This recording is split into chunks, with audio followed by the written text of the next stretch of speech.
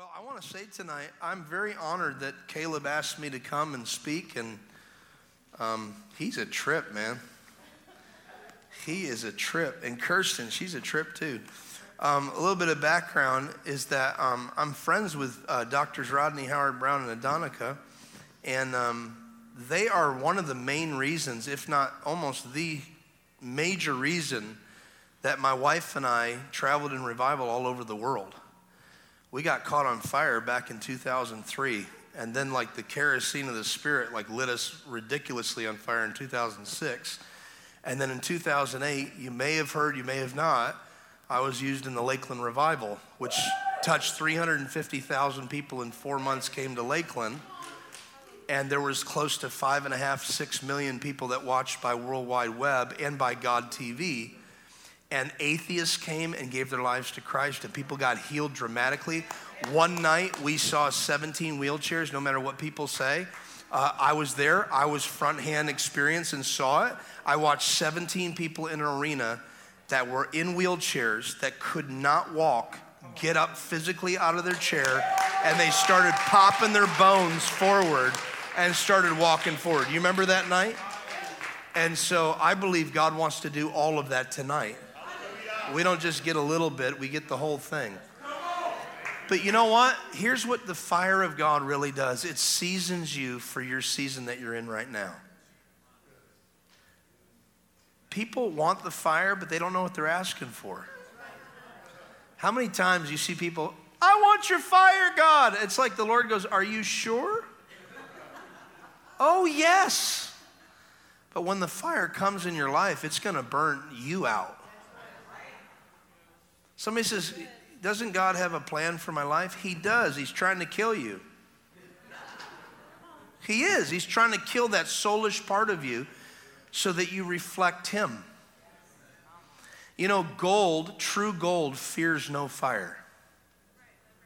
True gold fears no fire. If you ever saw how a gold process happened hundreds and hundreds of years ago, and even today, they do some of it still to this day. Now they have like factory lines and stuff.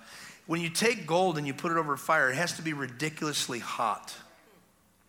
And the guy watching it, who's the goldsmith or the silversmith, whatever that precious metal is in there, he watches over that very closely. And the reason he watches over that is because while it's in the fire, all the impurities come up from the bottom, which you don't even see it. But it just all of a sudden appears, oh, that's inside the gold? We need to get rid of that. And there's this lady had a Bible study, and they wanted to find out what silver actually was like when you get into the fire. And she asked the silversmith or the goldsmith, like, well, how do you know when it's done? And he goes, well, first of all, I have to keep my eyes on it. She's like, why? He goes, if I leave it in the fire too long, the impurities will amalgam with the gold, and that's why you don't get 100% gold. That's why it's percentages, because nobody can truly get 100% gold most times. That's interesting that it's hard to get 100% gold. Isn't it interesting? But you know who does get 100% gold every time? Jesus. So now watch this. She says, well, then how do you know it's done? He goes, that's very simple. The moment I can see my reflection in it, I take it out of the fire.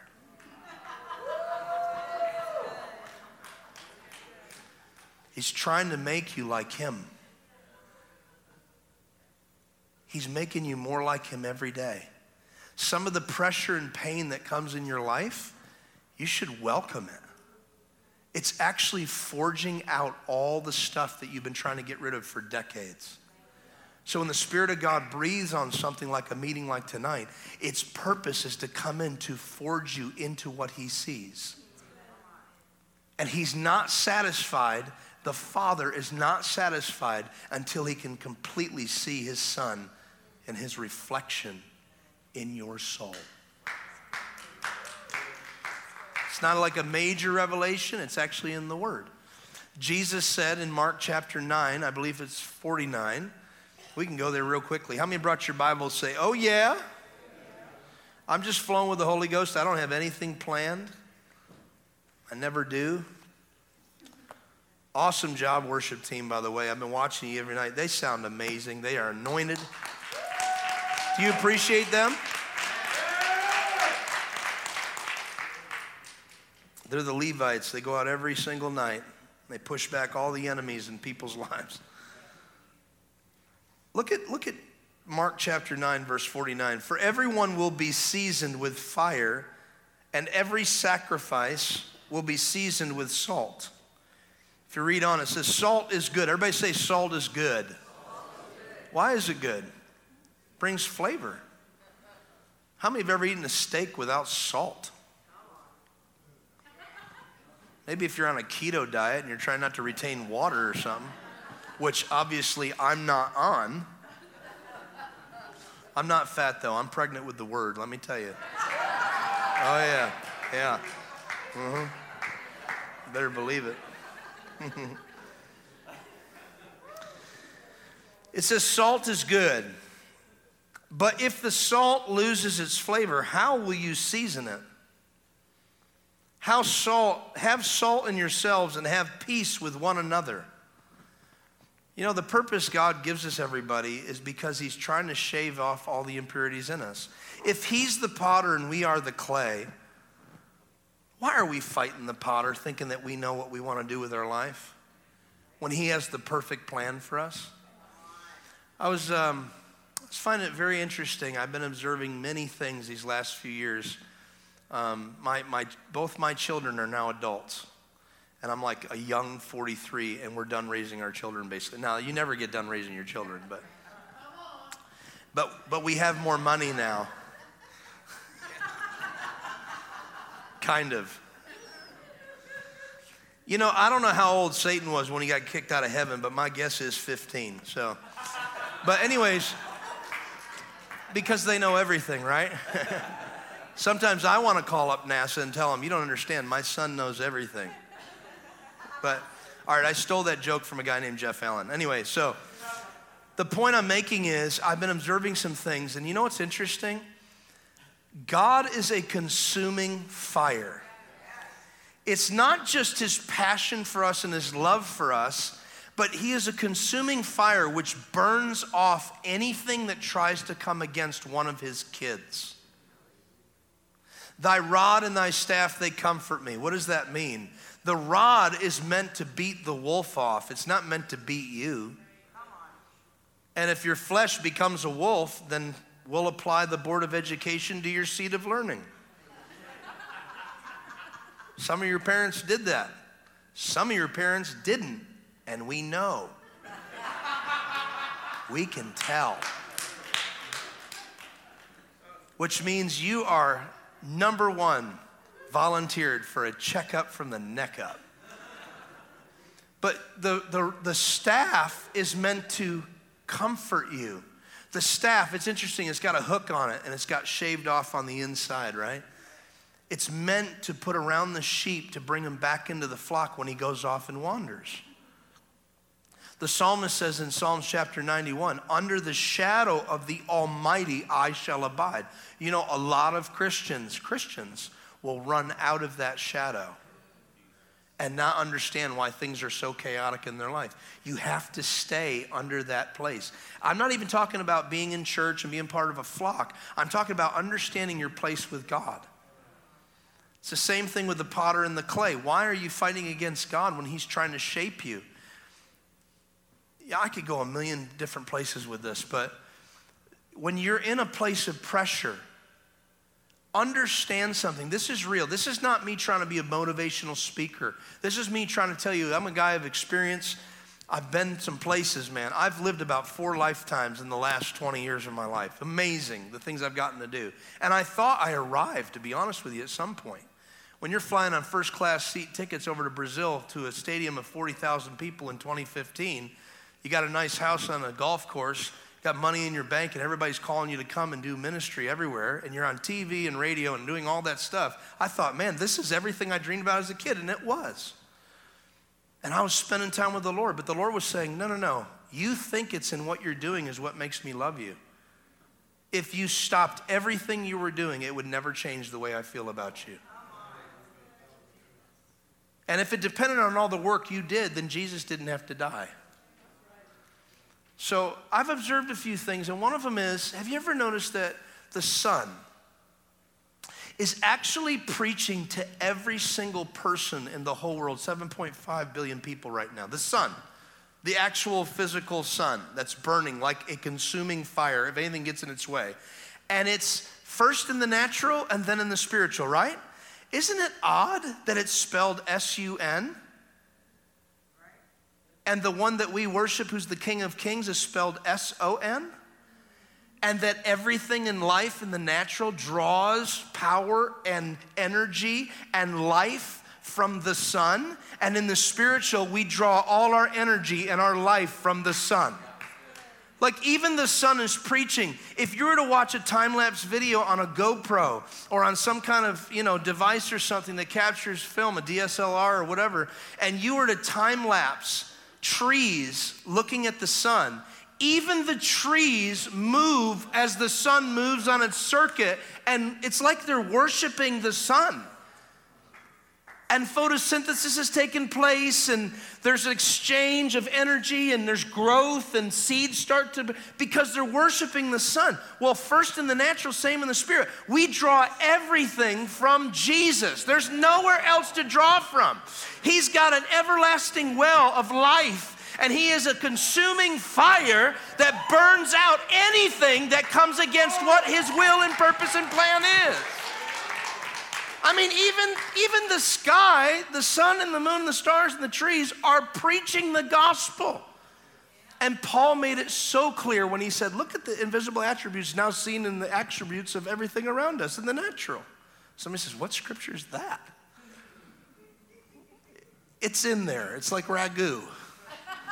It's in there. I just made that up. I've never ever said that any place I've ever been.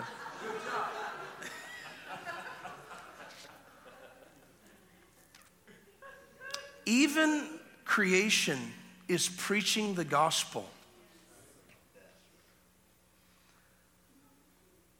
And when you realize that there is an overwhelming response from God, when we start to look around and look at things differently, you become really in tune with what he's trying to perform in the earth. Now, he already did it through Jesus. I thought to myself, Lord, why did you leave us down here after the devil fell? And then it hit me. It's like the Lord said to me, because I want you to participate in tearing down all the enemy's works just as I did. I was reading this one scripture in Genesis chapter 6. You remember after the flood? Like Genesis chapter 2. Genesis chapter 2, verse 7. And God formed man out of the dust of the ground, breathed his spirit in, and made him a living, breathing, walking, talking soul. That's the amplified version with a little bit of Roy .1. And 4 chapters later, everybody say 4 chapters. 4 chapters.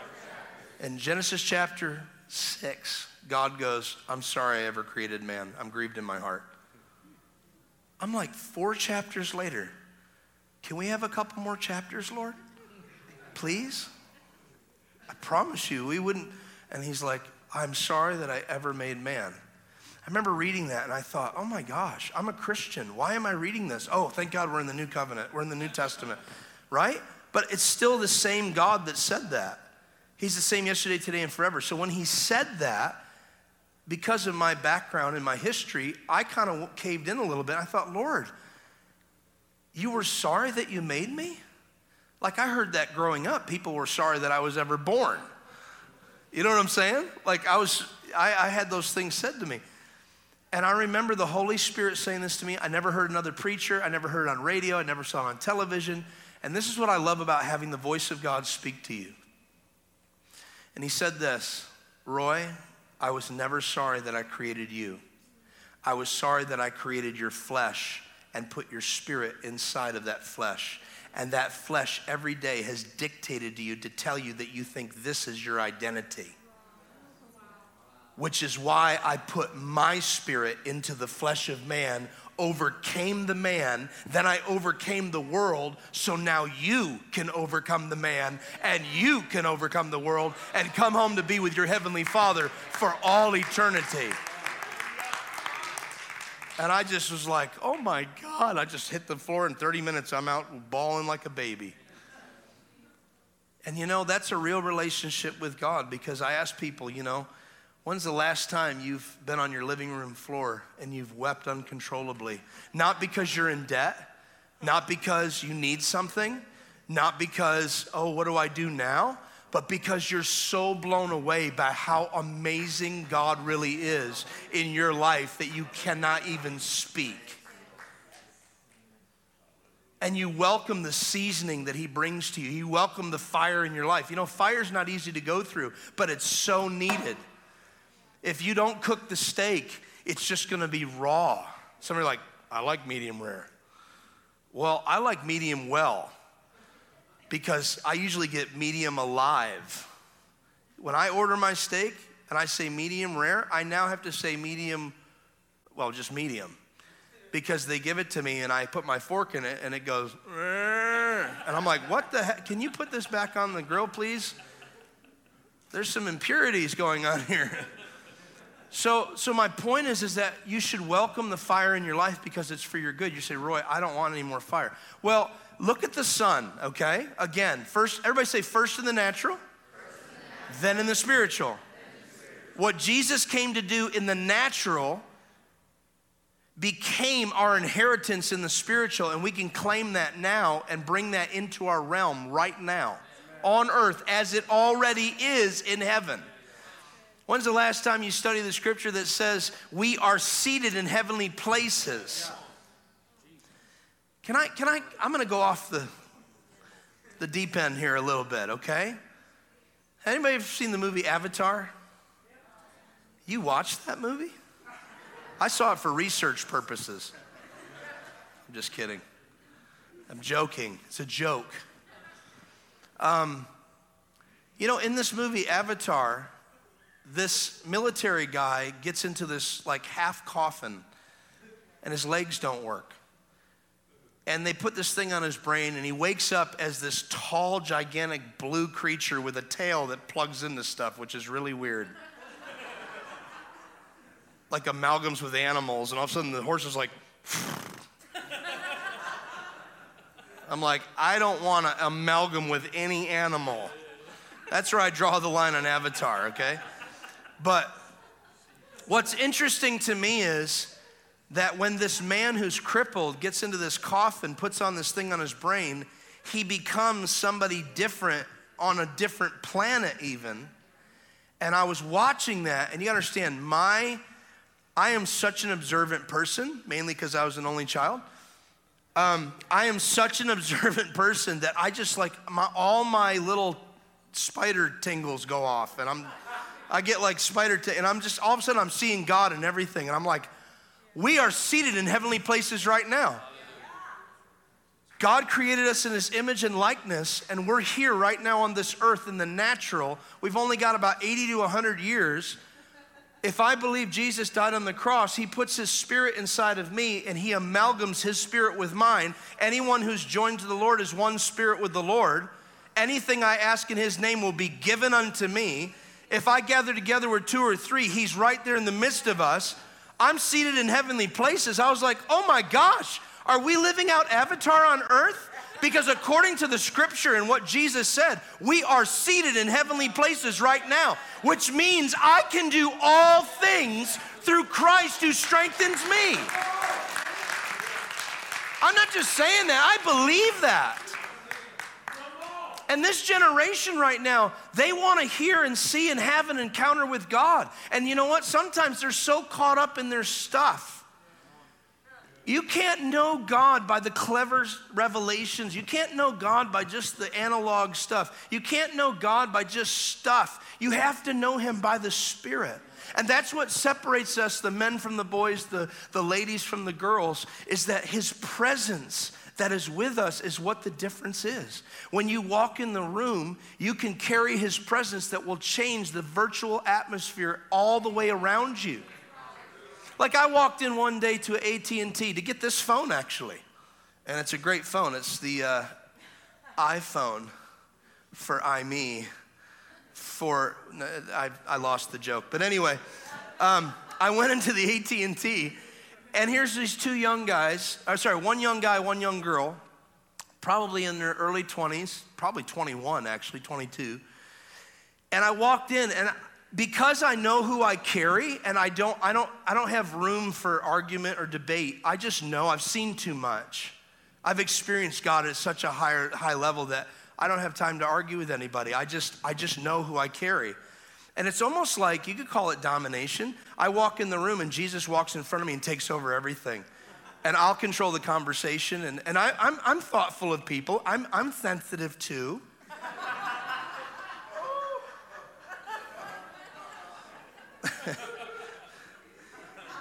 But I just said out of my mouth, I says, do you believe in God? And they go, I mean, that's a pretty blunt question to start your conversation with your AT&T representative. Well, nice to meet you. What's your name? I said, no, let me ask you a question. Do you believe in God? And the one guy goes, yeah, kind of. And I said this, I said, prove it. Prove he exists to me right now. And he looked at me and he couldn't. And most of you couldn't either. The Lord gave me something for this generation. I'm going to give it with you. Would you like to know how to talk to people and lead them to Jesus? Yeah! I'm not just showing you like something that happened. This is something that's taken 3 years to get to this place with God. And I see it in the scriptures and I go, oh my gosh, I can walk into any place and take over. I can take over any atmosphere. Fearless. Confidence. Not in myself, but in the one who walks with me. The one who lives in me. I can do all things through Christ. So he goes, I can't. And I said, okay. I said, well, let me ask you a question. Prove to me there's a Wi-Fi signal in this room right now. And he about to reach for something. I said, oh, you're trying to get a device, aren't you? I said, no, that's not what I asked you. I said, prove to me that Wi-Fi exists right now. There is a frequency stream that is right now in this room. Now I had him. He's listening to me. And he's like, I can't prove that there's a Wi-Fi signal, but if I get a device, I can prove it to you. I said, I don't believe your device. What if you created that device in some factory line, put a little 9-volt battery to make the thing blink and show me some kind of information that says this is a Wi-Fi signal? How do I know you didn't make that up? We live in the world of fake news. So I'm like, dude, seriously, how can you prove to me, how can you prove to me, I don't want you to experience too much joy.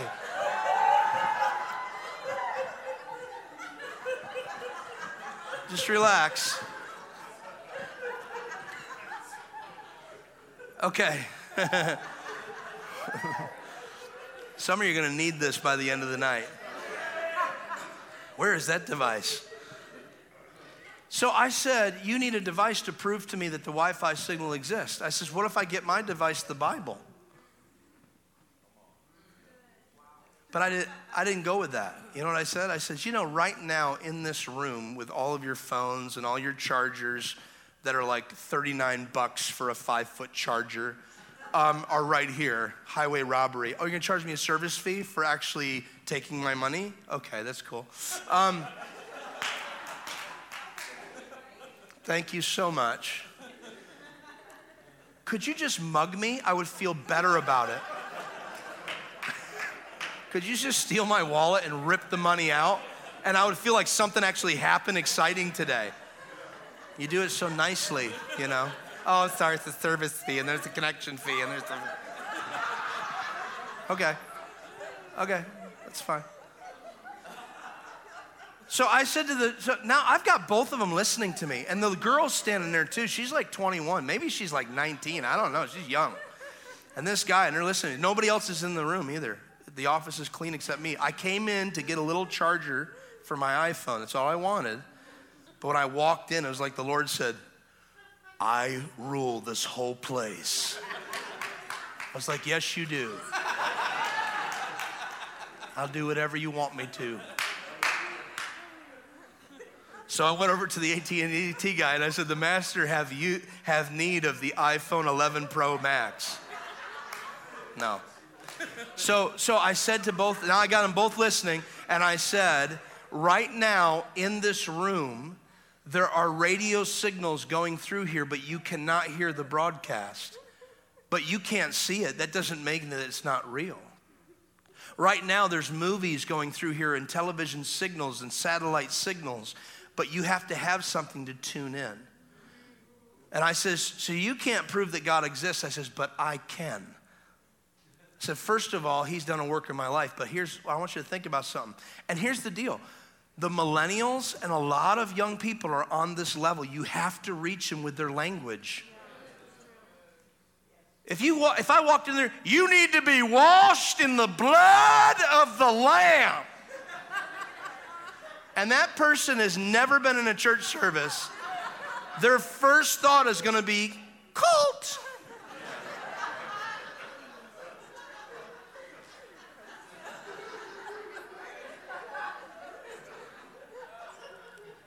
So what did your ancestors do before you became a Christian? We used to slice animals' necks right open and blood.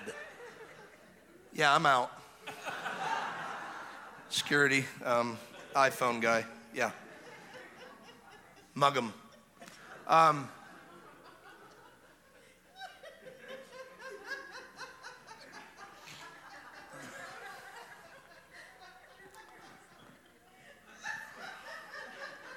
See, some of you are going, he's just telling jokes. Get to revival, man. You have no idea what I'm trying to do right now. You don't have a clue. I don't know, Martha. When's he going to get to the word? I just quoted like 15 scriptures. Holy smokes. So you cannot see the television signal in this room right now. That doesn't mean it doesn't exist. I said, 1 Corinthians 13, now I'm quoting scripture to a guy and a young man, a young girl who has no clue what's going on. They probably don't go to church. I found out they really didn't. They felt like they should someday, and I said, 1 Corinthians 13 says that God is love. I says, can you please prove to me that love is real? Without playing a John Lennon song. And they're like, they can't prove that either. And I said, what if God is spirit and we are flesh, but he made us brand new on the inside. When he sent Jesus, his son, he gave us a brand new spirit. And so we become different on the inside. I says, what if I told you that God is love and you're the device? It was like you could see it plainly on both, and some of you just went boom, like this. It was plain to see on both their faces. They went boom, boom, and I had them. Whatever I could say kumbaya, they probably would have worshiped right there the Lord. They were in, and it opened a doorway, and I led them to Jesus. So easy, so easy. Well, I don't watch movies. I avoid that kind of stuff because the Lord has shown me these things and I just know what I'm doing.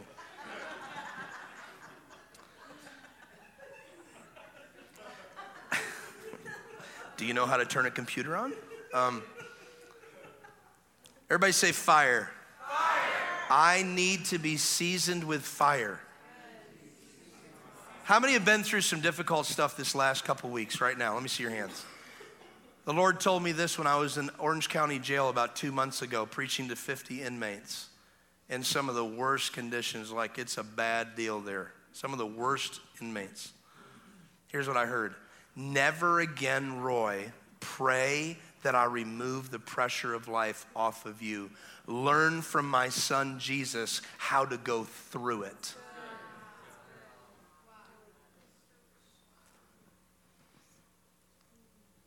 It's going through the fire that gets your heart soft again. Remember, the sun is always burning like a consuming fire. We're looking in the natural is almost what God is like in the spiritual. It makes total sense how the sun rules the day. Genesis chapter 1, verse 16. It rules the day. It governs, it's sovereign, it just runs the whole day. People go to sleep at night, some people don't, but the norm of people, the majority of people go to sleep at night, but they wake up for the sun, and when it's cloudy out, we don't like it. We see a storm, we wish it would be sunny out. But if it doesn't storm, the rain won't come, and it won't grow all your crops to grow, and it won't wash your car for free.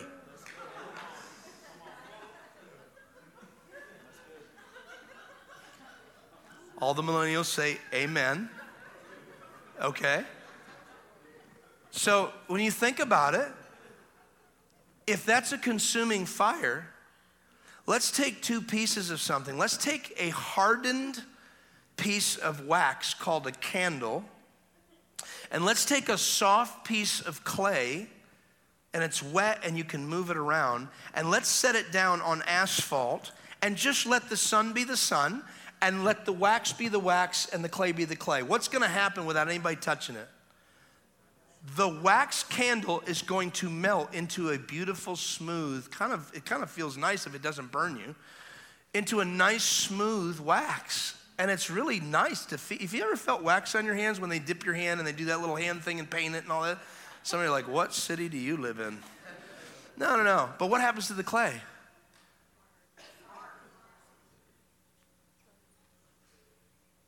Same sun that melts the wax hardens the clay.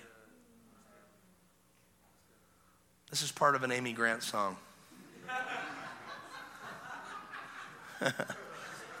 The same rain that drowns the rat grows the hay.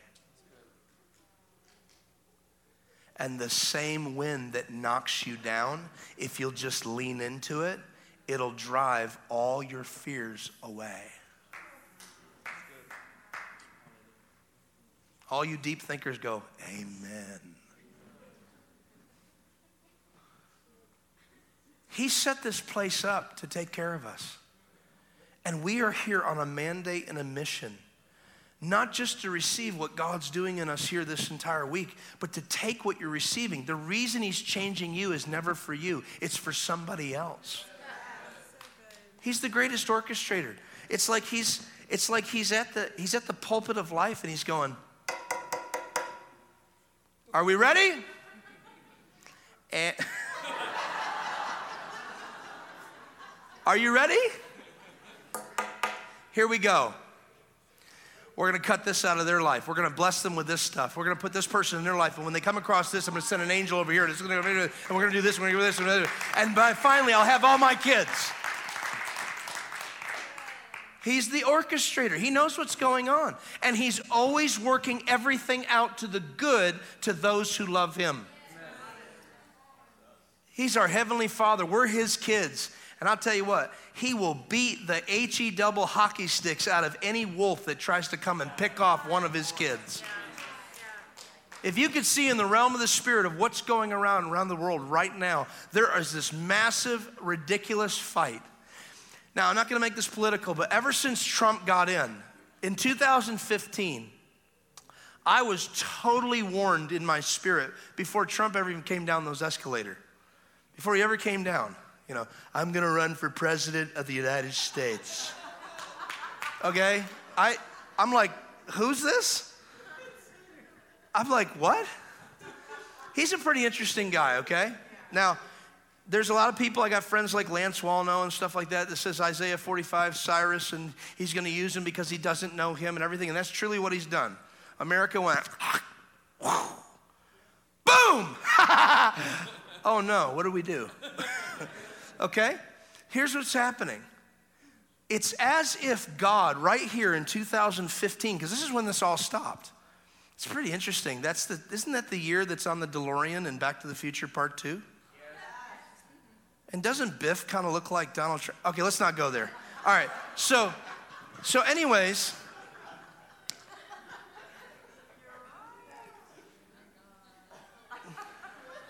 I have to go here.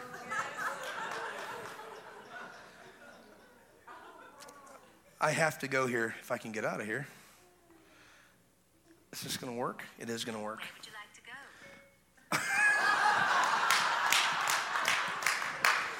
Oh, you're about to find out, little lady.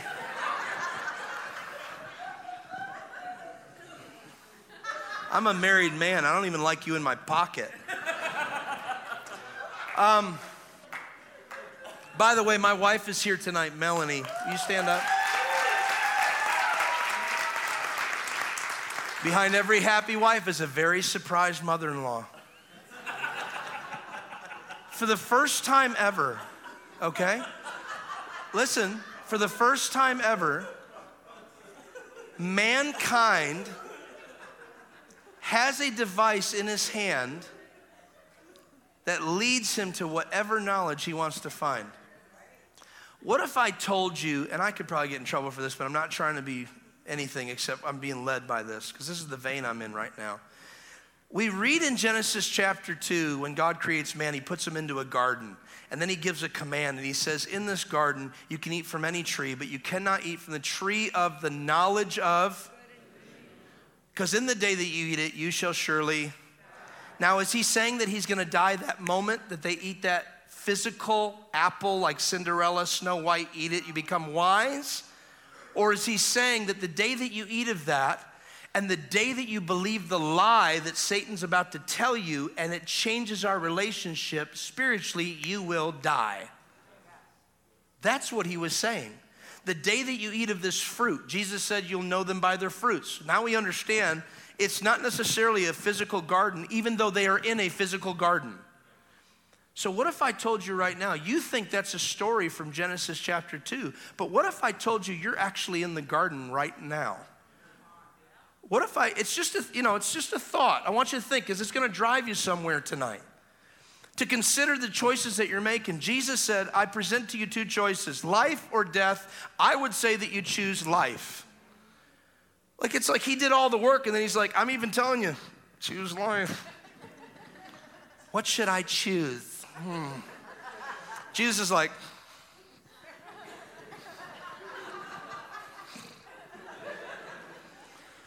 you know, it's just not bearing with my spirit. Oh my gosh. Wow.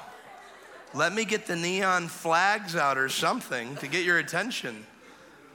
He says, I would say choose life. Okay, watch this. I don't even know if you ever even thought about this, okay? For the first time ever, we are living in a time when mankind is actually fulfilling biblical prophecy. And I'm not a doom and gloom. We're in the grace and mercy days, okay? Jesus is on the throne and he's saying, all of you, come. I'll take you as you are, but I'm not gonna leave you in that condition. How many are glad he's not leaving you in the condition? You know, I got a friend of mine named Andrew Womack. Oh, you're just name dropping. No, I'm dropping names. But he said, one of the things he says, you know, I have not arrived, but I've definitely left. I've left my old life. I died a long time ago. My life is not my own. It belongs to him. I'll do whatever he wants. How many of you are saying, Lord, use me wherever you want me to? Okay? So here's the deal. What if I told you you're still in the garden? And for the first time ever, mankind has a device that for the first time ever, you have the knowledge that kings and queens only had just 50 years ago. And you can search this device and find whatever knowledge, good or evil, in the palm of your hand, filling up your head every day. And you're just mesmerized by the knowledge. And Satan's laughing at us because one company decided to actually put a piece of fruit with a bite out of it.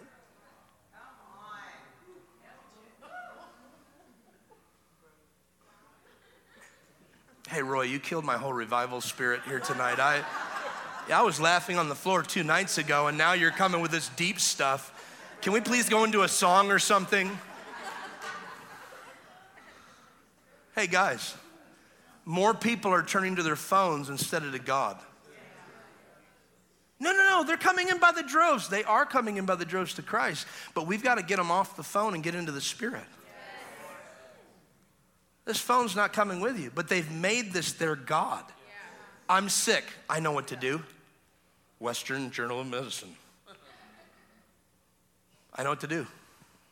Yeah, you know how to not trust God. But our health care is another reason why you don't have to trust God to believe that you can actually walk and have all your life be quickened in your mortal body. As Jesus said, when I come into your mortal body, I will quicken you on the inside out. The reason people are dying on the outside is because they're dying on the inside. Jesus didn't die for us to exist. He died to give us life and life more abundantly.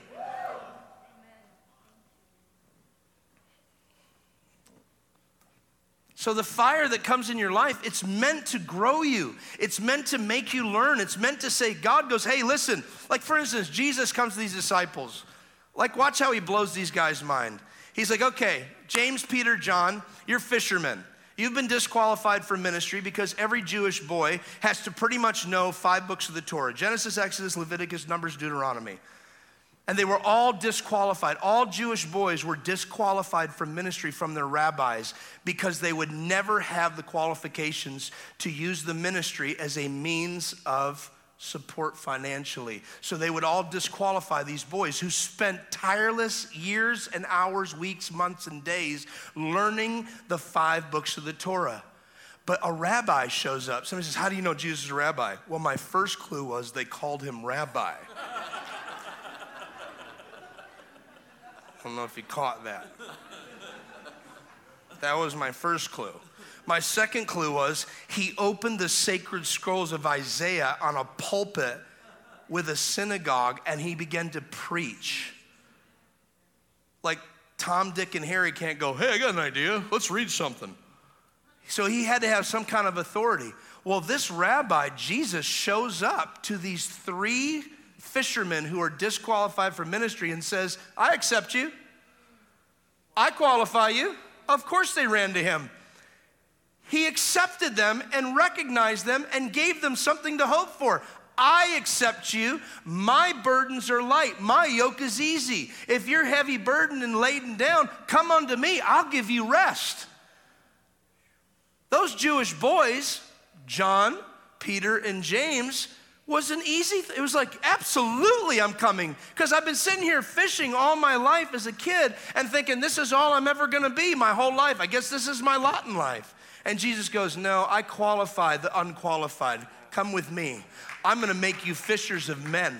You're going to rock the world. And everybody's going to be astounded because they're going to look at you and go, you?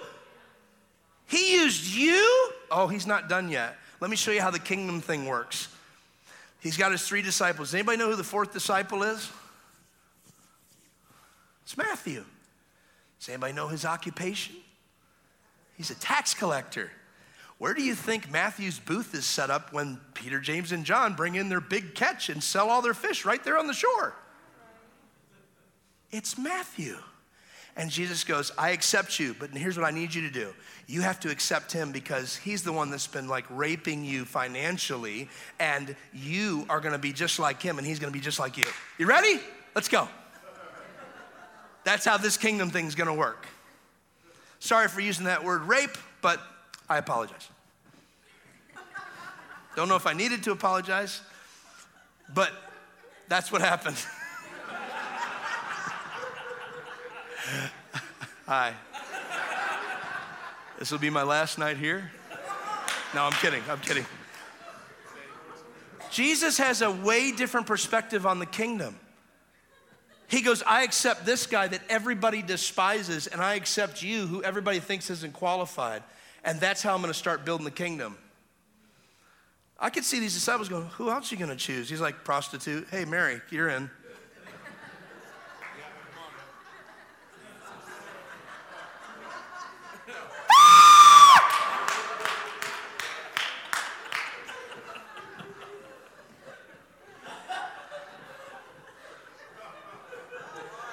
Can you hear now? Miracle over here, right here. Miracle. What happened? Jesus does what he knows the Father wants him to do. Let me tell you something. He was seasoning those guys with fire because their Jewish flesh was freaking out. You're accepting tax collectors? And then he goes and gets another tax collector, Zacchaeus. Wee little man got in the tree as fast as he could. Remember that little song or whatever it was? He's coming up with all of his followers, that are so-called following Jesus. They're like, I'm on Twitter. I'm one of his followers. I follow Jesus. And Jesus sees another tax collector. Maybe the disciples are like, great, here we go. Hey, Zacchaeus, I choose you. Maybe everybody in the line behind him, the followers of Jesus, are like totally like condemning this guy because he's a tax collector. He collects from his own people to pay the Roman government and keeps the cream off the top. And what happens? Jesus honors this guy in front of everybody. Zacchaeus, come down from that tree. Did you ever wonder why he's up in the tree? The scripture says he's trying to see Jesus. Do you know what I think happens? When you read the historical account of like the way tax collectors were, they had 2 Roman soldiers assigned to them. He was hiding because there was a bunch of his own people coming up the hill. Okay? And he was like, I'm just here to see Jesus. No problem, don't worry about it. It's like a dove in there. Hey, what's up? Yeah. Little squirrel.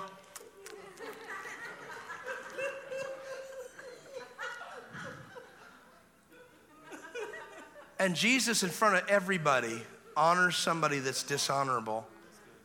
Do you know he didn't ask him to accept Jesus as his Lord and Savior because Jesus hadn't died yet? You know, before I accept you, you have to accept the fact that I'm going to die someday, but I haven't done it yet. And by the way, Romans 3:23 hasn't been written for the next 80 years, so you got to fill out the membership card on that one. What did you just say? No, he honors the guy in front of everybody. And this is the seasoning of fire, because you got a Jewish audience watching Jesus, this rabbi, telling people, I accept you, when they're absolutely wrong in everything they do.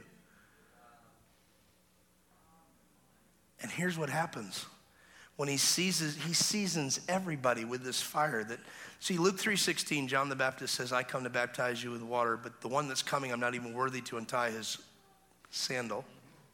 And when he comes, he will baptize you in the Holy Spirit and with fire. That fire that gets on you will burn out all the tradition and the religion in you. And that's what was happening when Jesus called out to Zacchaeus and said, come down from that tree. Today, I'm going to have dinner in your household. See, in a Western culture, we'd say, he just imposed himself to have dinner at his expense. No, in their culture, he was honoring somebody in front of all these people. I'm sure there was one guy that was in the crowd of Jesus going, excuse me, Jesus, I have faithfully given a fish as a faithful partner every month. Like, I have a house with a kitchen too. And Jesus is like, I want that guy. Because maybe he was thinking to himself as he's coming up, all these people that are seeing Zacchaeus in the tree, these so-called followers of mine, hate him, but I love him. And I'm going to teach everybody behind me, in front of me, and on every side of me that my Father's in charge. And he says he can be set free. I love him. And down he comes, and you know what he says? He says, half of all I have, I give it to the poor. You know what Jesus says? Well, that's good, but you still have to go through a couple hoops before you become saved. That's not what the scripture says. Scripture says, salvation has come to your household. Why? Because his heart changed. Jesus threw the salt out, and it seasoned his heart, and it is an aroma to God. When Jesus throws the salt to people's lives and they respond, it's an aroma and a savor to his soul. That's what God's looking for. And in these meetings like this tonight, some of you may feel like this is alive. Some of you think this is just funny. Some of you may think this is dead. You know, why aren't we doing this and why aren't we doing that? Well, it's a matter of getting into the flow of what Jesus is saying and doing right this very moment and following that instead of trying to put something out. Every meeting's different. How many have enjoyed every meeting you've had in this week where you've noticed it's been completely different each night? How many? Let me wave your hands if that's you. Let me ask you a quick question, by the way. How many have never heard of me before in your life? Let me see your hands. Well, I've never heard of you either. So we're getting to know each other tonight. That's good. Okay? So here's the deal. Every night's different because God moves according to what you're open to letting him move in. Everybody's at a different place with God. There's people online right now, you're watching this and you're kind of going like this, and then you're clicking over on that porn site. Oh, that wasn't very nice, Roy. Well, I want that out of your life. Get off the porn site. See, the enemy has somehow convinced man to do everything by the flesh when you were never created to do things by the flesh but by the Spirit. You know, you are spirit, soul, and body, okay? Your spirit was created only to relate to God. You're a triune being just like God is a triune being. He's Father, Son, and Spirit. You are spirit, soul, and body. Your spirit was only created to relate to God. It cannot at any time ever and never will relate to the flesh. It doesn't even understand the flesh. The flesh is like, I can't do it. It might not happen. I'm not sure. Your spirit's like, it's done. What the heck?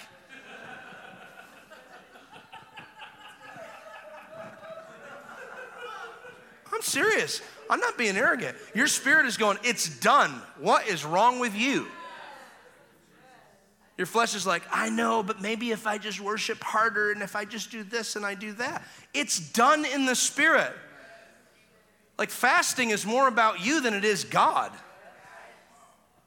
The disciples came back to Jesus. We tried to cast the devils out and it didn't work. He goes, well, this one comes out by prayer and fasting. So everybody's like, okay, prayer and fasting is the secret. I'm going to start praying and fasting and I'm going to start casting out demons. You're missing the point of what Jesus is saying. Here's what Jesus is saying. You are so full of unbelief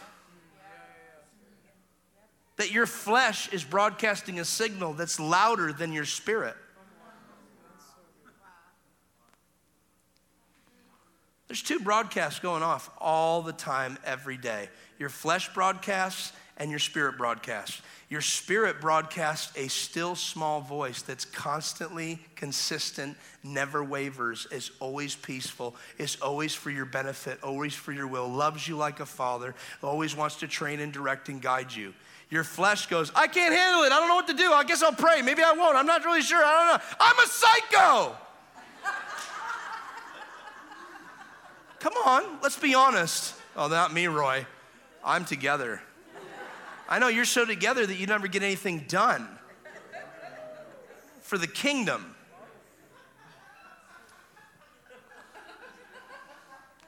I'm going to have a talk with Pastor Caleb about this guest. I did not appreciate what he said.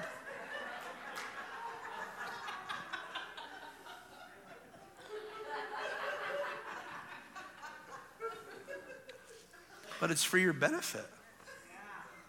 So you got these two broadcasts. It's like you're between two trees. You're between the flesh, which represents the knowledge of good and evil. So your flesh has a memory. The day you got saved, if you were dumb before you got saved, you don't get smart the next day. You have to renew your mind. I don't know what happened. It didn't work. I went down, received Jesus. I don't know what happened.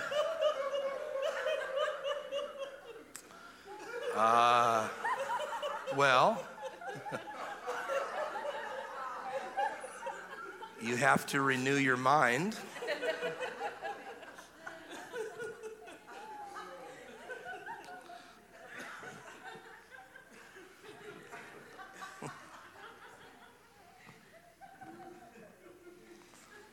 I know some of you are going, what's the point?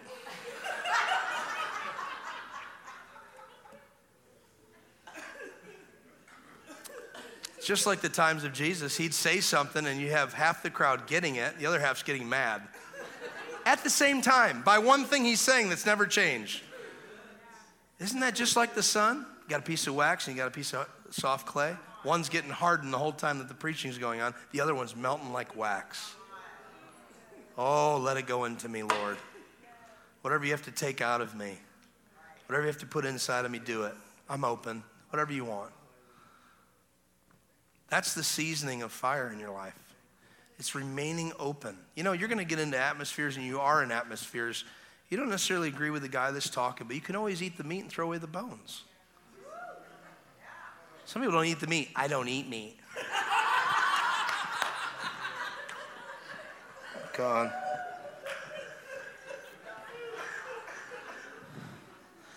In all seriousness,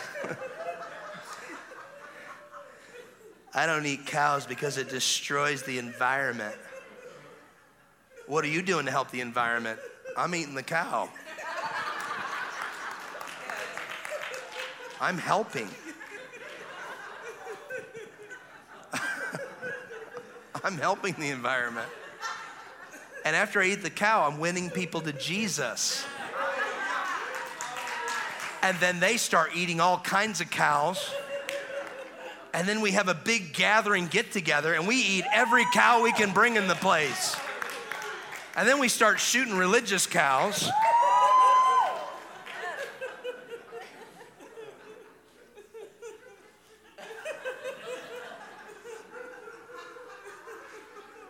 The joy of the Lord will be your strength, not the depression.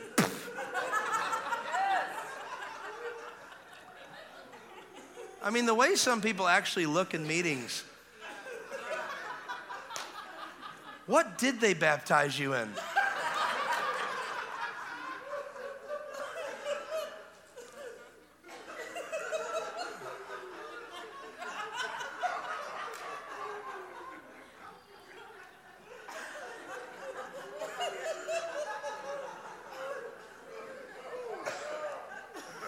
We're supposed to be set apart and set the bar where we, come with us, we know Jesus. And we're like, come with us, we know Jesus. You love it, it's awesome.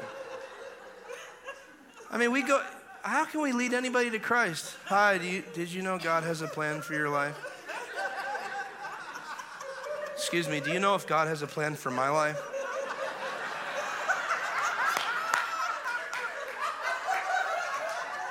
Would you please pray for me? Oh, you're not even a Christian? Oh, I'm sorry. Well, I hope it works out. Believe me, what I have, you want it. It's just, it really, on Sundays, it's awesome.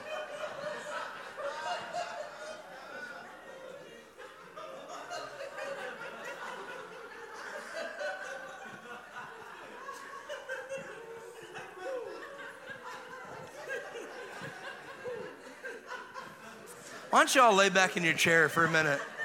Some of you look so stiff. Serious.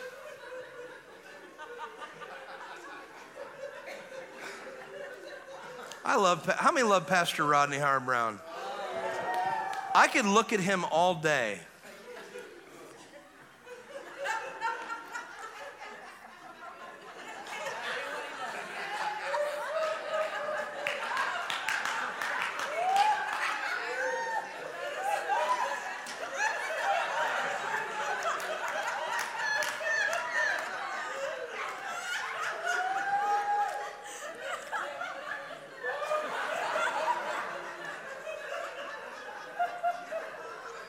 I was always like, are you looking through my soul? Everybody say, the fire of God. Burn out every trace of religion inside of me. Now lean back in your chair, put your hand on your belly for a minute. Close your eyes and know you don't know what I'm gonna do.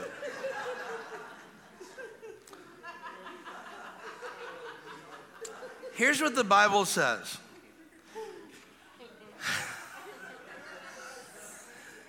It actually says that, but it's everybody that got touched. It's in quotations. The Bible says that the spirit of the prophet is subject to the prophet. That means you have control over the flow.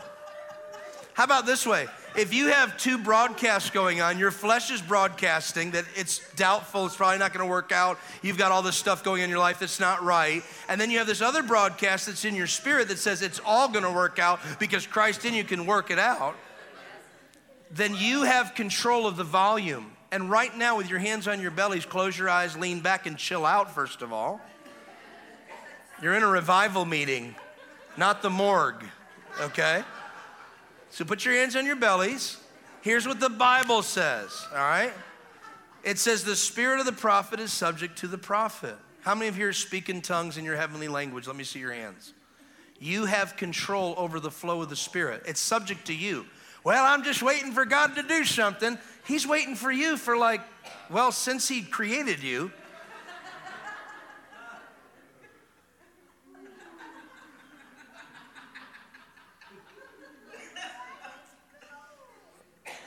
Hairballs will come out tonight, it's okay. Like before the foundation of the world, he already knew what he was gonna do in you. So it's done. Everybody say it's done. All right, now do what I say, close your eyes. Stop staring at me, I'll just stare at you. I'll point you out and I'll have them zoom in.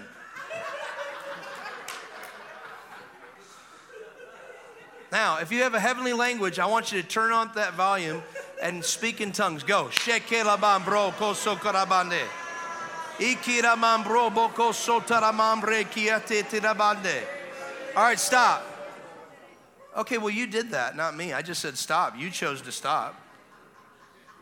Now, put your hand on your belly, close your eyes. Say this after me. Ha ha.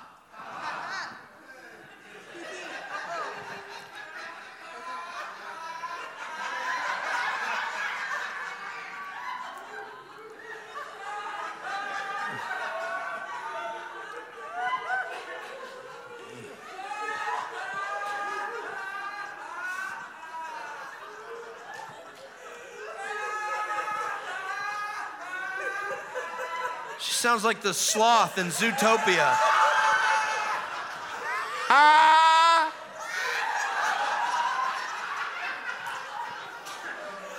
Ah!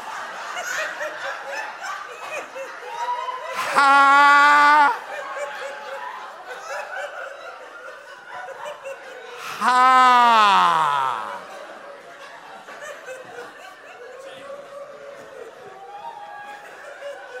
That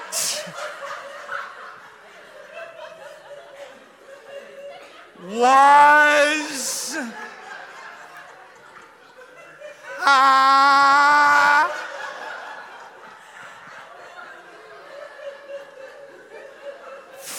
funny.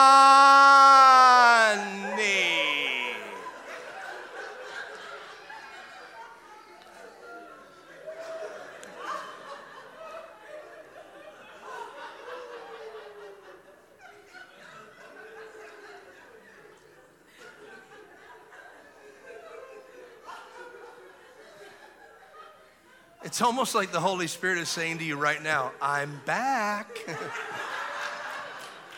I never left you. I'll never forsake you.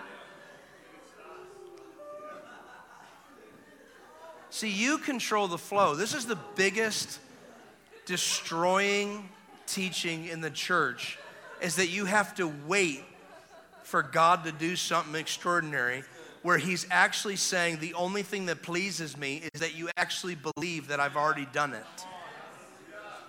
So you step into what's already done. See, the problem is the flesh says, yeah, but you know, I live in the real world. No, you don't live in the real world. You live in a fallen world. And if you listen to your fallen mindset, it's going to tell you that you are absolutely, this is it for life. This is all you have to work with. But you're limited by your five senses. Your five senses have been governed and ruled by this world which has been fallen.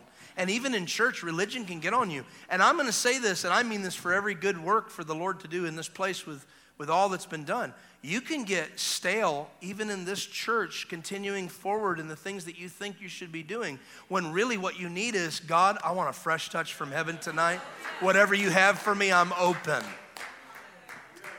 And it starts with joy. We need happy Christians, not people walking around with masks.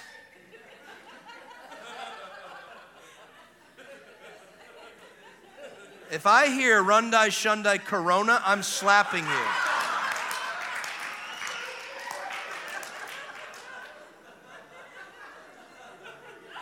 The spirit of slap will come on me. Oh, Corona. What?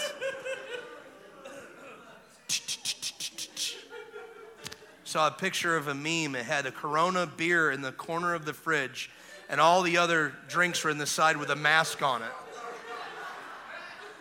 It said, meanwhile, in my fridge. Everybody say seasoned with fire. Oh. You got to catch it more than you try to teach it. If you catch it, you can teach it. You have to catch it first. I'm going to open up to 1 Peter for a moment. 1 Peter 4:12. In Psalms, it says that you shall laugh at his destruction, the enemy's destruction in your life. God is trying to kill that soul inside of you and give you the right life that he always had for you. He's doing that with every believer. What was done to you was wrong. When somebody violated you when you were younger, it was wrong. But see, the enemy, what he does is he grabs you at a young age, he makes your heart go through something, and it keeps the callousness on it. And for some people, if not a lot, even after they come to Christ, they go and revisit the movie and play it back over their mind. That's the flesh trying to get you to get out of the spirit. See, that's why this phone is becoming a distraction for most people. See, now you're going to think I'm railing on some stuff. I am railing on some stuff because it's actually come home now to affect my children in some ways. Do you realize that the whole reason of video games is to get your anxiety level up? They know, and who are they? Wouldn't you like to know? They purposely make games with no ending.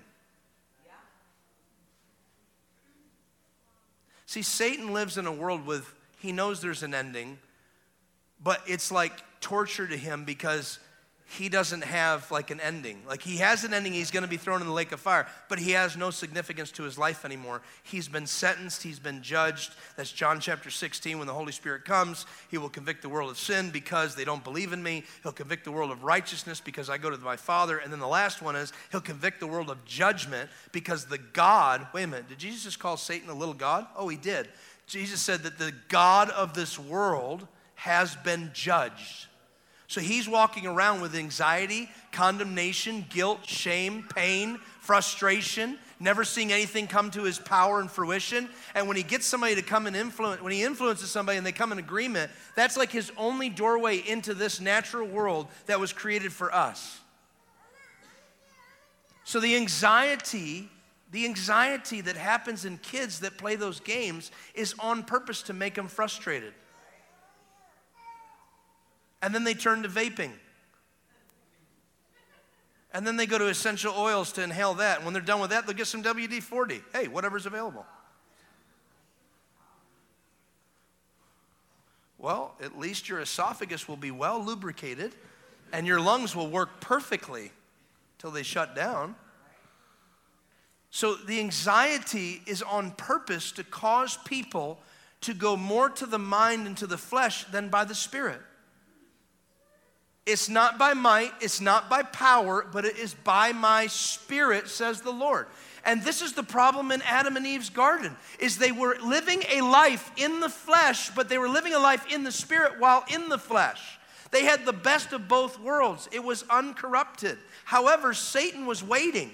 I got to thinking about this too. Isn't it interesting to you that in paradise, where Adam, well, not paradise, but in Eden, which was like a paradise, Adam and Eve were walking around enjoying the presence of God. Do you know, I don't believe they actually saw God in the flesh because Jesus hadn't come yet. How many of you walked with the Lord today? Did you see him in the flesh? No, because you know him by the Spirit. Why would God have to say to Adam, it's not good for man to be alone? He's not alone, God, you're there.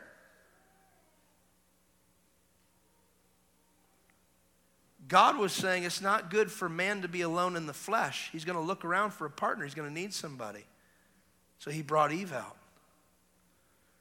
You know, the only reason Satan showed up when he did was only when Eve came into existence. You know why? Because male and female is the full expression of God on the earth. And God doesn't hate. Satan hates unity.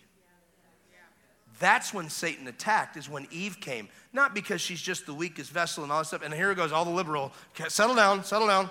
No women get upset with me. Spirit of Megyn Kelly, I tell you to sit down. In Jesus' name, Megyn Kelly, sit down. Amen.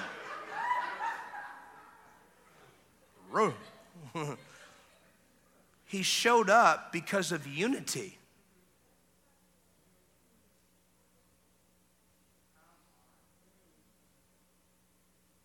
And when that happened, he found a way in to break the unity between the two little gods on the earth, because Psalm says, ye are little gods. When they came to Jesus and they said, why do you make yourself out to be equal with God? Jesus quotes the scripture to the Sadducees, Pharisees, and Rodney's favorite, wouldn't sees and couldn't sees. And he says, Do you not read the scriptures? For it says, ye are little gods. Jesus is actually trying to come and show us who we are and who our Father is and how we've been lied to and deceived our entire lives. And guys, it has not changed. The message has not changed. Jesus died on the cross to not just set us free from sin, but to reveal who we truly are. We are the sons and the daughters of God that are meant to rule and reign as kings and priests on this earth right now, which means you can walk into an AT&T and you run the place. And I'm not talking about for personal gain to get a deal and do. You should give more to them, not try to get the Christian deal.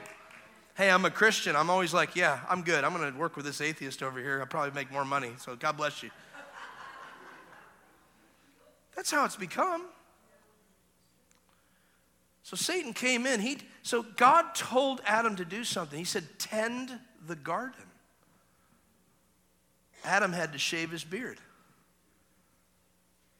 Adam had to clip his toenails and his fingernails. Because he was part flesh and part spirit, and he was soul, which means he's in the middle. He's the manager between the soul and the spirit. He is the manager, listen again, between the soul and the spirit. You, because of what Christ did, he brought you a brand new spirit. He gave his own spirit, the Holy Spirit. And he put you still in charge as the manager over your garden. So there's a garden out here and there's a garden in here. And you're in it. And this thing is calling you all the time and your attention, so you won't pay attention to what really matters. His spirit lives on the inside of you. The same spirit that rose Christ from the dead lives and breathes. And you know what? They chose out of all the planets in the world and out of all the addresses, they says, you know, we have one thing in mind. We want to live in the hearts of men and women.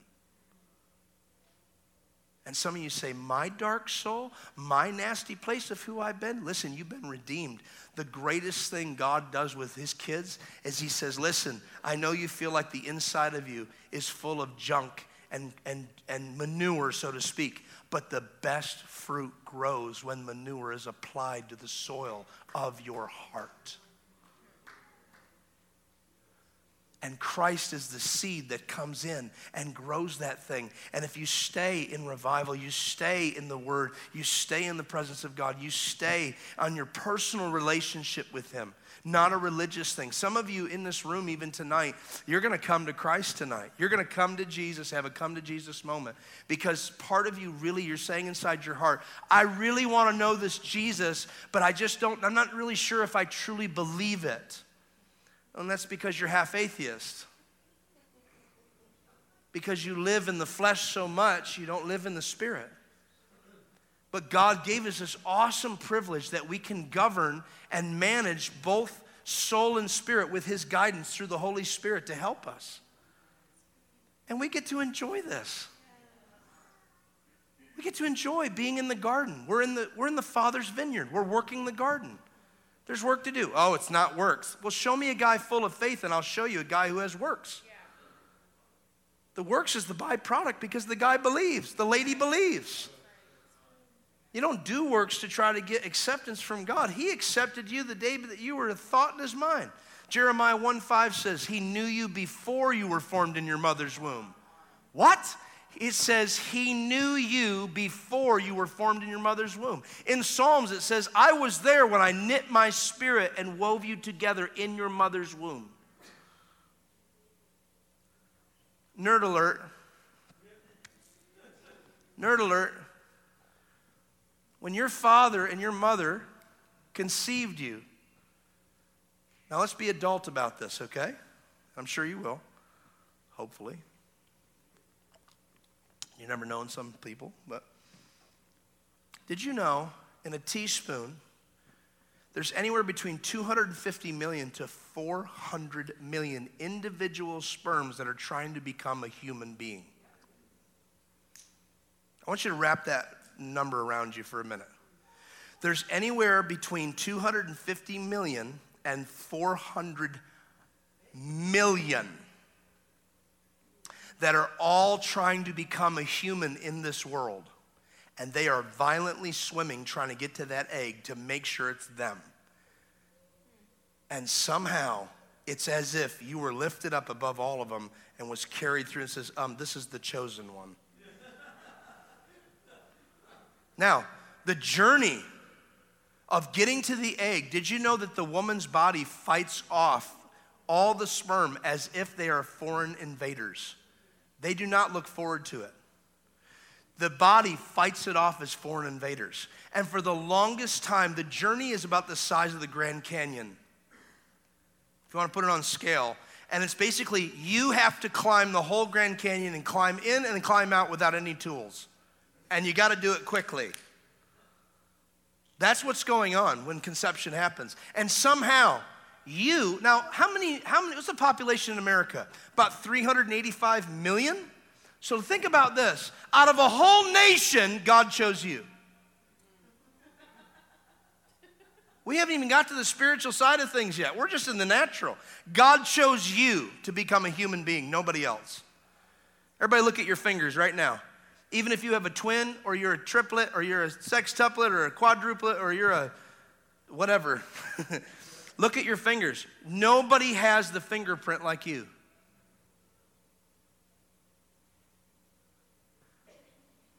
I'm not being weird or strange, but Jesus' name is Yeshua, and the Hebrew letters actually have the entire bone structure of the hand. It's like Y, and then there's 3, and then there's 1, and there's 1. So Yeshua, which the whole Bible's about Jesus, from Genesis to Revelation, the whole thing is Jesus. Jesus is Jesus. Jesus, Jesus, Jesus! The whole thing's Jesus. How many have ever drawn a picture before? Let me see your hands. How many have ever built something before? You sign it when you're done. He signed it with his name on your hand. The Hebrew letters for Yeshua are the hand, the skeletal hand. It's the Y, the 3. It's like Zed, Yud, and Hut, Zut, Shem, or whatever it's called. And it's this and this. I'm not even that Jewish or Hebrew. I'm a Gentile. Trust me, I'm a Gentile. But I'm a redeemed Gentile.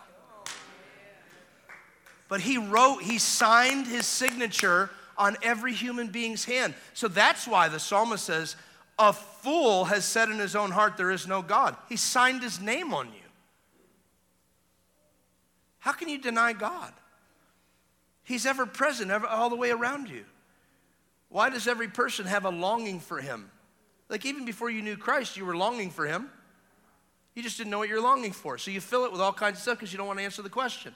Every human being that comes in this world is built with a homing beacon. Boop, boop, boop. Why am I here? Boop, boop, boop. What's the purpose? Boop, boop, boop. What's this all about? And they don't know how to answer the question, so what do? They drink, they shoot drugs, they get busy in their work schedule and just keep themselves going so they don't have to think about things like that. They do everything. Hey, some people do ministry. So I have to think about all that stuff. And yet the Bible says, be still and know that I'm God. Be at peace.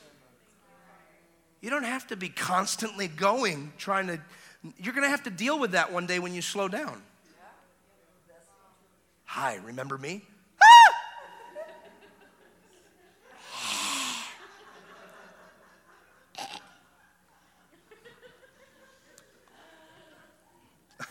Sorry.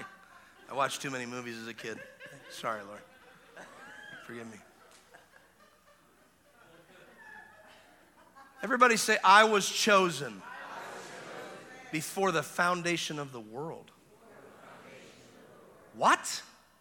He chose me before he even created this place? Yes. You think Jesus was plan B? He was plan A. Revelation chapter 13, verse 8 says, the Lamb who was slain at the foundation of the world. Wait a minute. You're telling me before God created this, he knew he was going to have to die on the cross for us?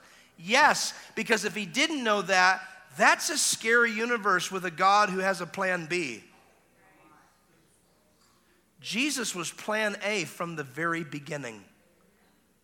Well, then why did he put the tree there if he knew we were going to go get it? because he created you in his image and his likeness. You are the projection of God on the earth, and you carry his spirit. How are you representing him? Do people look into your eyes and they say, I feel drawn to Jesus when I listen to you speak. I feel drawn to Jesus when I watch you worship. I feel drawn to Jesus when you put your arm around me. I feel drawn to Jesus because it's like as if you believe what you're talking about. You know, some people, they try to get the eye thing down where you can just look people in the eye and make them believe you, and they try to get like this real thing going on. They just use that. And then there's people that have like this flame burning inside that it's almost like they're not even of this world. See, you're not of this world. You were placed in this world for one purpose and one purpose alone. John 17:3. Jesus said, this is eternal life, that you would know the one true God. Didn't Jesus refer to Satan as the God who has judged the God of this world? The one true God, not the false one that set himself up and is convincing kids to be irritated. Form a religion, form a tradition. And Jesus Christ whom you sent. That is our purpose, is to reach for him. Paul says it so clearly that we were placed, Acts chapter 17. Paul the apostle said that he has placed us in the boundaries of our dwelling places, knowing fully what time he wanted to put us in. He knew that all of us right here in this room were going to be in this era. Maybe we wouldn't have made it in the 1700s. Maybe we wouldn't have reached for God in the 1400s. Maybe we wouldn't have reached for God back in the old ages. But you're here right now because you were chosen before you even received Christ. You were already chosen to become a human. And everybody fought to become a human because you were up against almost 400 million other individuals that proceeded from your father to try to become a human. But God said, no, clear the path. There's been one chosen. It was you. I mean, Roy, that's deep. No, it's amazing. Everybody say first in the natural, then in the spiritual. Now watch this. Remember I was telling you about the sun? I'm going to wrap this up as I continue to close. Remember I told you that the sun is the same sun? It never changes, rises in the east, sets in the west. Interesting. Jesus rises from the dead, and then every night it's like we die. We get up in the morning, it's like we rise again. And then we die, and then we rise again. And the devil's like, can't these people die? Why do they keep getting up? Because God had a plan. I'm going to fill people with my spirit, and they're going to rule this place, and that authority is going to be given back to them. And then once they've set this place up for me, I'm going to return, and we're throwing your butt into HE double hockey sticks. Okay? So the same thing with the sun. So watch this. When you're accepted and the egg receives you, your mother's egg receives you, you go into that egg. Guess what happens? The moment you've been chosen, received into that egg, I'm going to bring this around to Ephesians. Watch this. This is really awesome. That egg receives you, and immediately it locks you in, vacuum packed, and nothing gets in, nothing gets out. An amazing thing happens. You can look it up on YouTube. Not right now. A membrane immediately forms around it, which is the amniotic sac, or the fluid starts filling inside. And then this amazing duplication and multiplication happens inside of that little safe egg. And it's you being formed, and it's God where nobody can see. And he's literally forming you the same way the Holy Spirit formed the whole earth. It's amazing. You know what else is amazing? That the day you receive Christ, see, every person that's born into this world, you're born with a dead spirit. Even though your spirit is alive, it's dead because it doesn't know Christ. And if you were left to your own devices, people are like, babies are so beautiful. I have 2 of them. They're now adults. They are beautiful. They were. I mean, they are. But I had to discipline my 2 little beautiful children. I didn't like it. I hated every moment of it. Somebody says, you spanked your children? The Bible tells me to, but I didn't spank them. I tasered them. Oh, yeah. David, take the garbage out. Dad. Okay, all right. Dad, you need the dishes done too? I'll do that for you if you want me. You have to raise these children up because they don't know any better. The Holy Spirit is here to be our parental guidance, to get us ready to spend eternity with heaven. But here's the deal. Heaven's trying to invade us right now. So when you were born with a dead spirit, you were the walking dead, no matter how cute you were and how sweet you were. If you don't have Christ, you don't pass go or collect $200. You have to come to know Christ. And here's why you have to know Christ. How many know that Jesus is referred to as a seed? By the way, is this helping anybody tonight? So let me just say something. Maybe this is not the vein you thought it might be, but I know this is the vein what God's speaking in this era right now, 2020. Because people need to know the word.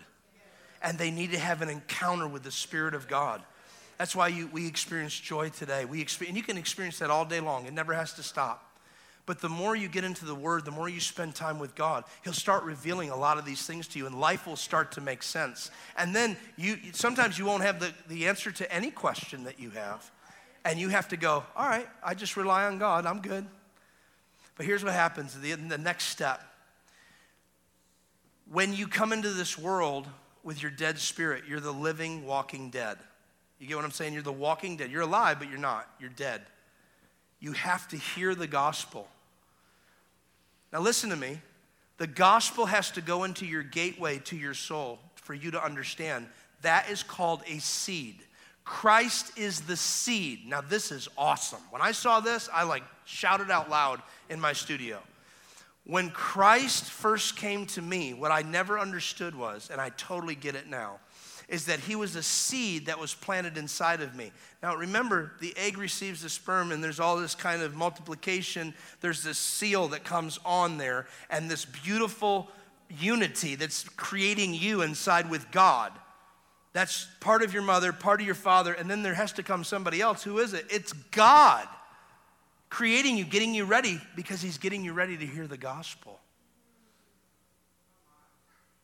Listen to me. I just received that right now.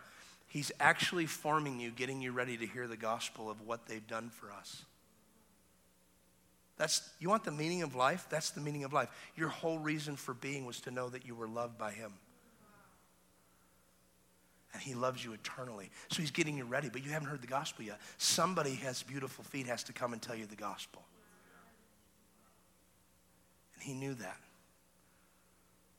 And so he brings it to you, and it goes into your ear hole, which is the gateway to your soul, which is why all of the kids on all these games and stuff, I mean, I'll be honest, nobody think I'm being offensive towards you, and I mean this from my bottom of my heart. If you're offended, it's like, seriously, I mean this from the bottom of my heart. Get over it.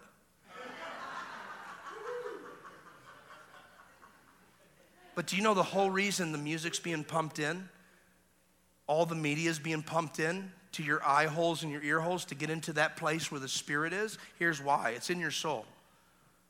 So that you never come to understand why you're really truly here.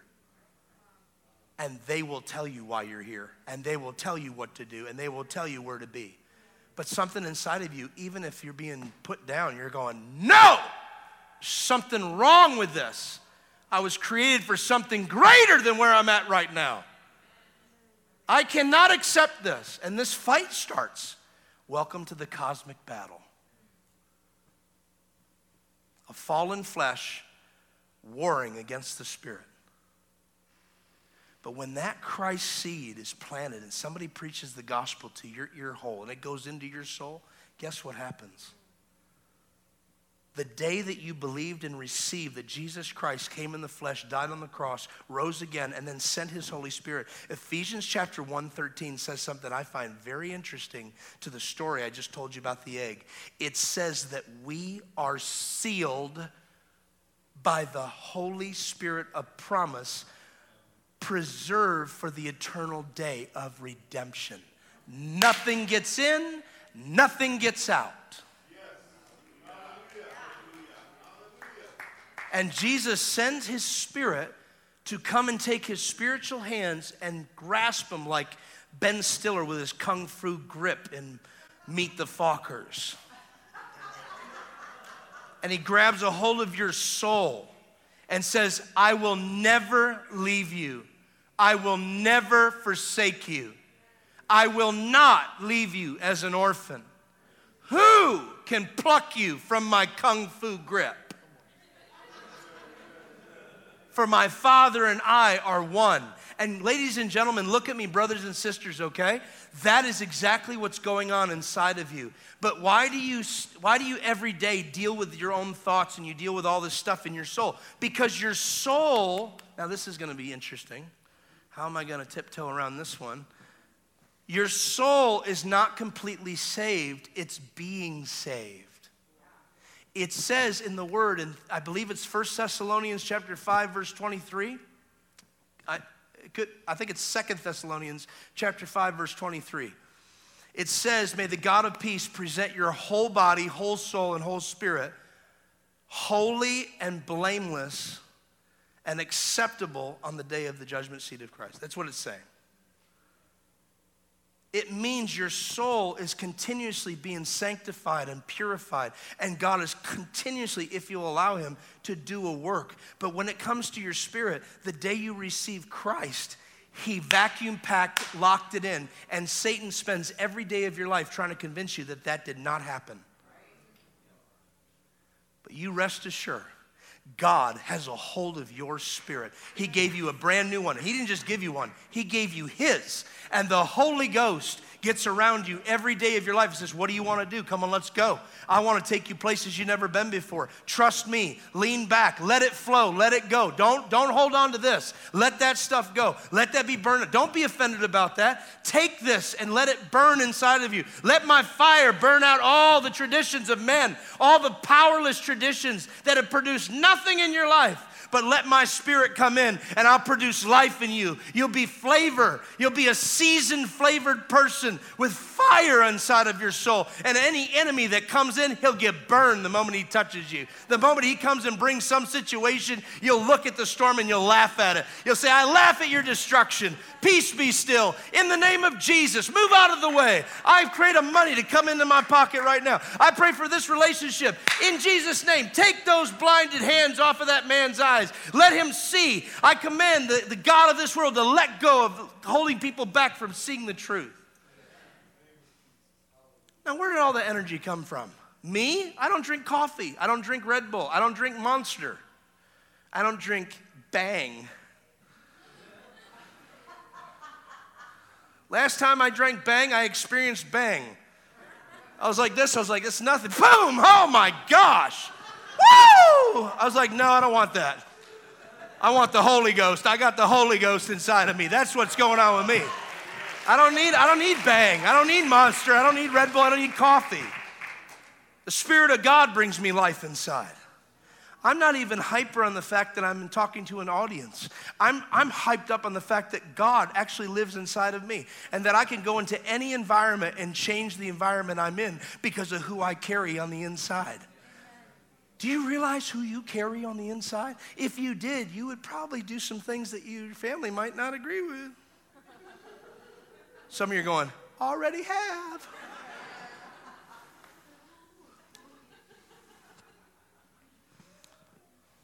First Peter, and I'm going to end with this. Roy, you said that 20 minutes ago. 1 Peter 4:12, watch what Peter says. Beloved, do not think it strange concerning the fiery trial which is to try you,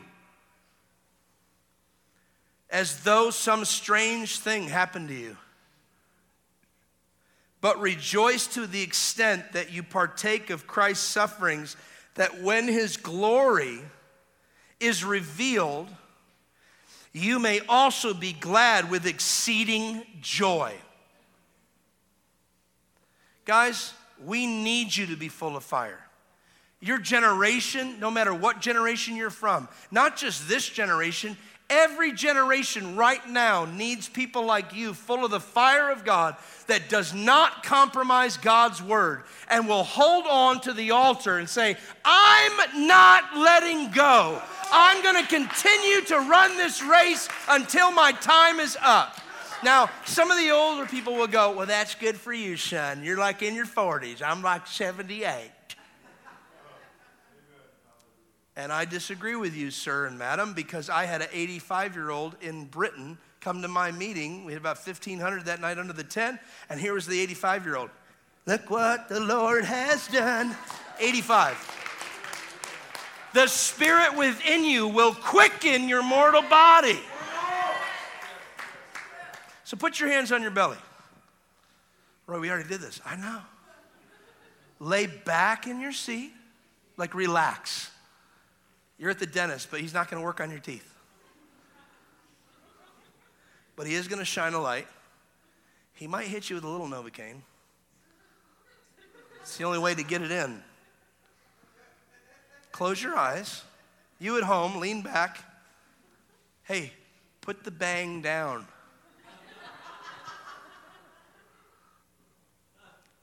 Close your eyes. Say this after me. Holy Spirit, I will go wherever you tell me to go. I will do whatever you want me to do. I will be whatever you want me to be. Test whatever you need to test in me. I'll know I'll pass because you're with me. I declare to my inner man that I am a carrier of the presence of God. There is no more Ark of the Covenant. You have made me to be the Ark of your covenant. I declare to my spirit man that I am drunk.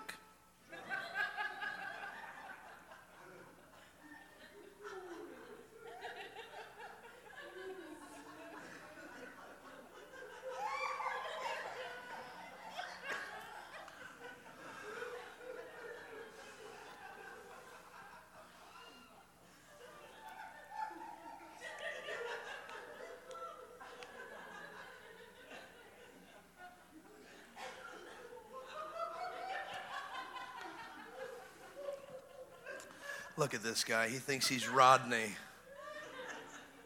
Same Holy Ghost.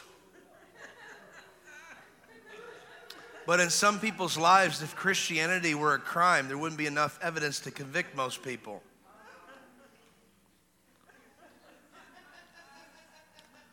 And you want me to have what you have?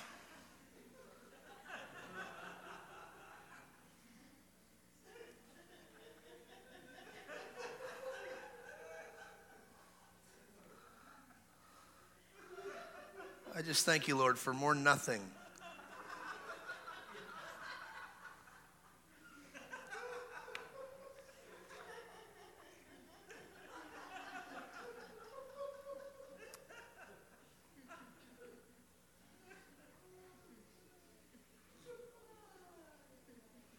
Your flesh is like, what? There's even people at home right now going, oh, he's just trying to do that thing.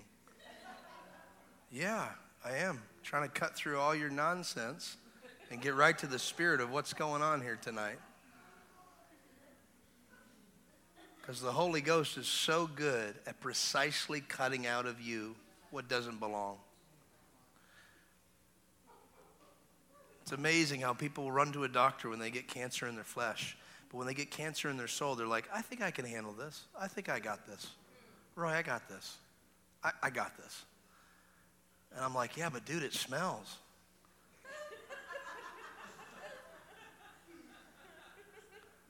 Please do something about that.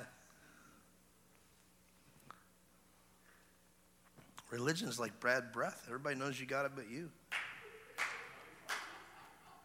That's what Pastor Rodney said.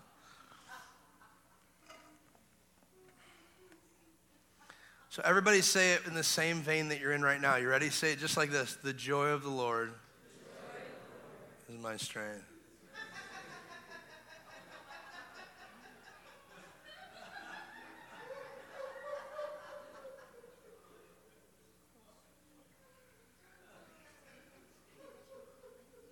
I understand you got to get some hairballs out. Life's been tough on you.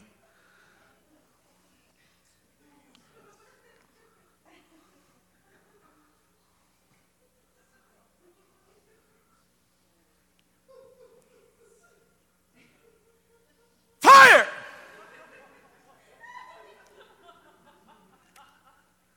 he startled me.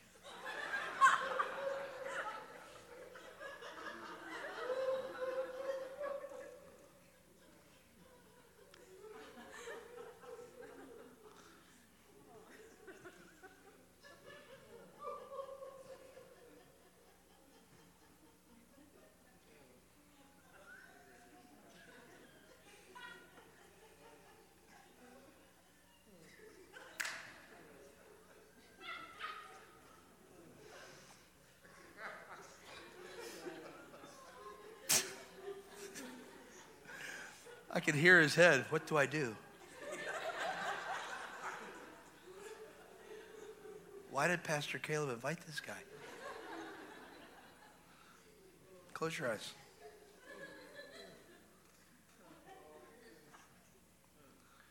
You know, I don't say this lightly. I really don't. I don't use you as an example like this, but I don't know who you are, but God is truly after you, trying to get you to listen.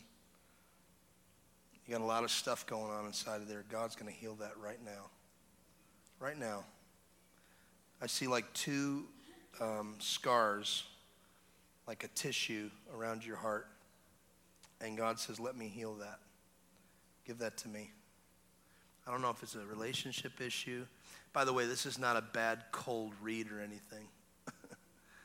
I'm not like from the Psychic Network. And some prophets, they don't even know how to prophesy. They're like, there's somebody in here, you have a hip. Who is that? I feel like it's over here in this section. And I'm always like, are you kidding me right now? There's somebody over there, it's a male and a female, and I feel like you're in a relationship. Who is that? I'm like, is this dude really a prophet? And then half the prophets don't even believe in breath mints or breath spray. They come over and give you a word. They're like, hallelujah. That's why I carry spray with me for that reason. I spray them. I go, hang on before you give me the word. All right, go ahead and prophesy now. No, seriously, their breath stinks. Then they speak to me, and I start to fall back, and they think it's the power of God. It's like, then they're capitalizing. That's it, brother. Yes, fire. And I'm just like, dude, just pop a Tic Tac. It'll be over.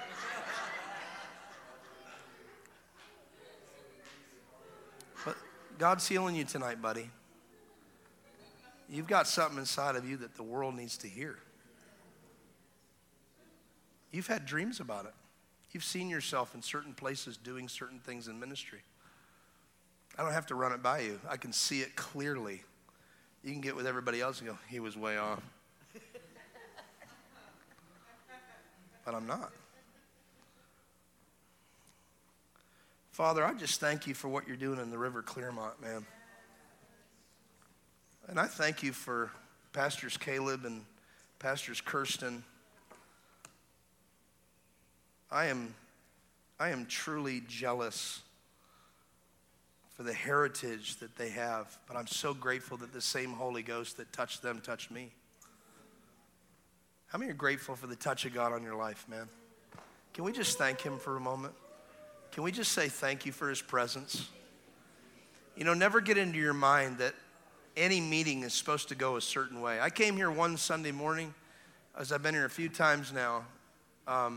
It's one of the few churches in the area that I've actually felt life come into my wife and I being in this area. Because normally we would go to the river in Tampa, which is like for us almost a 2-hour commitment just to get there because we live way out towards Orlando. And I came in here one of these particular Sundays, and I mean, Pastor Caleb just said the Spirit's moving like this, we'll just go. And he just let the whole Sunday morning go that way. I thought, praise God. Oh, praise God. Clermont has a pastor. I know there's other pastors here. I'm not coming against them, but praise God you got a pastor who says, I don't have to stick with this program. I want the Holy Spirit to move. Listen to me. I've been in meetings like this, okay? When we were in Lakeland in 2008, we started with 600 people. It grew exponentially. Most people came to worship, and they were getting healed during the worship without anybody touching them. Some people hated the thing. Some people weren't sure about it. It didn't matter. I was in the middle of the whole thing, enjoying God's presence. Somebody says, what was it like for you, Roy? I go, I'll tell you exactly what it was like for me. The first 32 days was like this. It was like the cameras came in and invaded my private space with God and got to see what's going on with me in the secret place. That's what it was like for me. And we duplicated, like the numbers grew exponentially because people are hungry for God. But they're not going to be hungry if they don't believe you have something.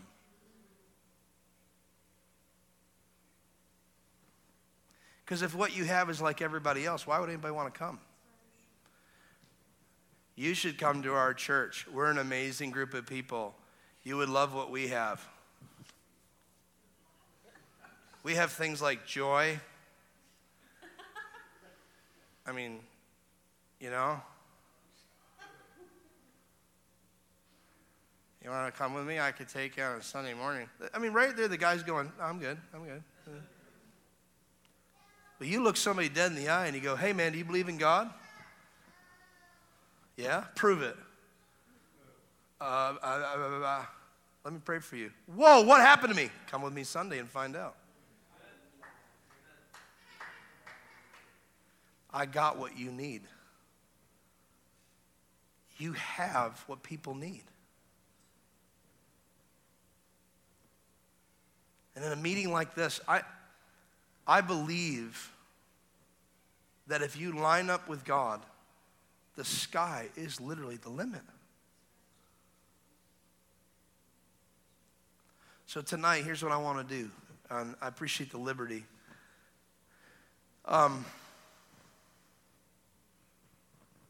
We're going to receive a love offering for the church. And this is not I said this at my last meeting, but I don't know why. Maybe I need to say it differently. I don't want to receive a love offering, Pastor Caleb, and I don't want to receive a love offering, Pastor Kirsten, for myself. I want to sow whatever you guys were going to give to me back into this church. Okay? And I'll tell you why. A, the Lord just told me that as I'm standing here in real time. Didn't think of this before I came. B, I have come in many Sundays to this group of believers here, and I have been so blessed out of my mind just sitting there doing nothing because I'm so used to ministering to other people. And in the season of my life, I've taken a break in some ways to back up a little bit. I minister to inmates in the jail now, Monday, Tuesday, and Wednesday. I've been there for over a year and a half. I've got about 120 guys I'm discipling, literally discipling. One guy just got out, and we gave him the whole offering that night, not as a publicity stunt, because the Lord told me in real time. And he's just blown away. So he's calling me on the phone now, and I'm taking him through the scripture, and Revelation's coming. And I'm watching this guy change before my very eyes, who was incarcerated, now is in real life. And he's like, he's so hungry for God. I'm like, dude, you're more hungry than some church people I've known for years. So I do want to receive a love offering tonight. And I don't know if they have it up on the board or what we're going to do with that. But would everybody just bow your heads tonight? I know some of you have been sowing into this ministry. You've been sowing into the meetings. You've been sowing into this church. But, you know, I'm the guest, and I'm not receiving it from me. Caleb did not ask me to do this. He's probably shocked, too. Like, what? Really? You're going to do that? Yeah. And I'll tell you why. Because you need to sow into what God is doing here. It's one thing to come to the meetings. It's another thing to put your money where your mouth is. Jesus said, where your heart is, your treasure's there also. Or actually, he said it reverse. Strike that, reverse it. That's like a Willy Wonka thing, isn't it? Anyway, he says, wherever your treasure is, there your heart is also. Okay? And God is pouring out his Spirit here in your church. People's lives have been radically changed here. I saw some of the testimonies in the last week. And tonight, I don't know, do you guys have envelopes? You must have envelopes, right? And there's a text to give up on the screen. With your eyes closed and your head bowed, I want you to just ask the Lord, and I really want you to listen to the voice of God, and I'll tell you why. I'm going to reveal something to some people that, I've got some partners and friends online, they never knew this about our ministry, but I feel okay to say this now. The only thing I've ever had in my life that has ever helped me through is hearing the voice of God. It was was about 2010, and we had about $5,000 left in our operating account. And the Lord told me to go back to a city and hold another revival meeting in a place that I just did for 10 days. We had awesome meetings. To go back 2 weeks later, a week later, and try to do it again is not easy. You got to build momentum. People have to be on board. It's just not the easiest thing. But I heard the Lord speak to me while I was in Jacksonville, Florida. Excuse me. I don't have coronavirus. So anyway, so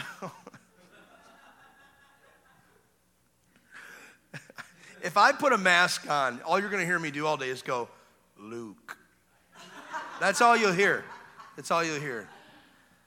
I can sense your frustration. That's the pathway to the dark side.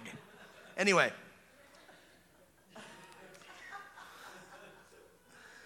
I can hear the devil going, take your word, strike me down. I will. I will strike you down, Satan, just as Jesus struck you down. I come in agreement with Jesus. But anyways, that was a random thought. They're like bunny rabbits. They multiply if I don't keep them in line. Like, here's a random thought. What color does a Smurf turn if you choke him? It's the way my head, that's why I'm trying to bring this under the spirit instead of the flesh, because my flesh will be like, how long does it take for a giraffe to throw up? So anyways, coming back to giving, I go back to Fort Walton Beach because the Lord tells me to go back there, and I'm in Jacksonville. The Lord's telling me to do something, and it totally does not make any sense. It doesn't compute up here. Feels like it's like the devil telling me to go there. I'm like, I rebuke that. And it's the Lord. He says, no, go back there. So I go back. It's half the crowd, half the people. The momentum's really hard to get going because people had already been there. They already did that for 10 days. They had power of God hit the place, people saved. In fact, there was a girl that came to those meetings that now serves at Pastor Rodney's church. She was in my meeting back in 2010. Her name's Bernadette Fletcher, actually. Just name came to my mind. So anyways, and boy, God rocked her world. It was amazing. And I thought, okay, we're coming to the end of these meetings now. I'm back here a second time. Why am I here? So we start praying for finances for people and stuff like that. And my secretary calls me up and says, Roy, we only have $5,000 in our bank account. And I'm like, our operating expenses are always $11,000 a month. And I'm like, God, this is your ministry. And for the first time ever, I actually prayed for money. I've never prayed for money. I've always prayed for resources. Lord, I need a truck. Lord, I need a trailer. Lord, I need a keyboard. Lord, I need a photographer. Lord, I need a laptop. Lord, I need a website. Lord, I need a giving, credit card machine, or I need this. I always prayed for the resources, never prayed for money. I never had any staff. But when Lakeland happened, I had 8 full-time staff every week because it was crazy. It was crazy. Everybody's like, I wish I was successful and had blessings. You don't know how to handle it. The worst thing people can have is success because now you don't have to trust God anymore. You've got everything you need. Now everybody tells you you're great and you think you're great yourself. Jesus said, be careful when that happens. Woe unto you when everybody speaks well of you. So anyways, I'm listening to the Lord go back to Fort Walton Beach, and I do it. And at the end of one of these meetings, this lady who came in from Georgia walks up to me and says, Brother Roy, I need to interrupt you. She's like a Southern belle. Brother Roy, I'm sorry I'm so demonstrative. She goes, Brother Roy, I need to interrupt you. You need to take this offering right now. And I said, ma'am, we will. We're going to receive the offering at the end of the night. She goes, you understand, there's hell in my household. Take it now. I was just like, okay.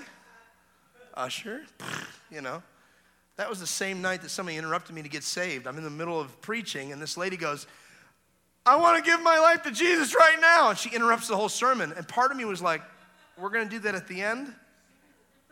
But she's like, I want to get saved right now. And Jesus is like, yeah, can you stop your little 3-point sermon and let's get this little girl into the kingdom, So we lead her to Christ. That was the same night. So anyways, at the end of the night, we're packing up and we're going. I'm scratching my head because now I'm down $5,000. I don't have anything else to take care of what we're doing. And next thing you know, this lady comes out that handed me this envelope.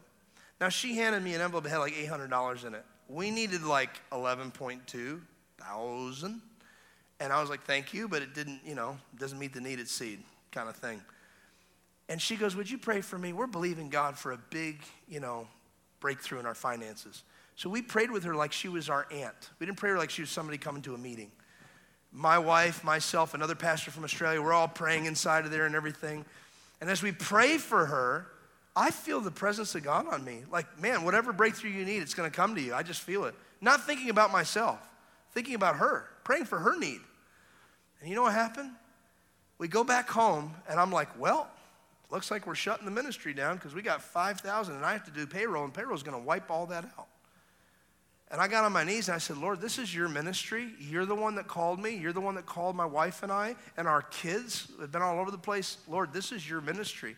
And I just said it nonchalantly. I didn't like, oh, I thank you that the money. I didn't turn into like a, whoa, let's just, I turned in. If you got offended by that, by the way, seriously. I mean this from the bottom of my heart. Get over it. The thing that I did is I just nonchalantly said, God, we need about $50,000 to $100,000 would help us this next 6 months. That'd be awesome. That's how I pray. That's how I talk to my Father. I don't go, and I thank you, Lord, that you in all your great power, I don't, oh, Lord, thank you so much that you are going to show me the way. Like Michael the Archangel and Gabriel's like, listen to this. Look at this prayer coming up here in Elizabethan. How impressive is that? I just talk to God because he's my dad. And I have all the reverence and respect and honor for him, but he's my dad. He's my heavenly Father. He's your dad. He's your heavenly Father. And he is the King of Kings. He is the Lord of Lords. And he stands tall above anything and everything, but he's your dad. He just happens to be the creator of all heaven and earth.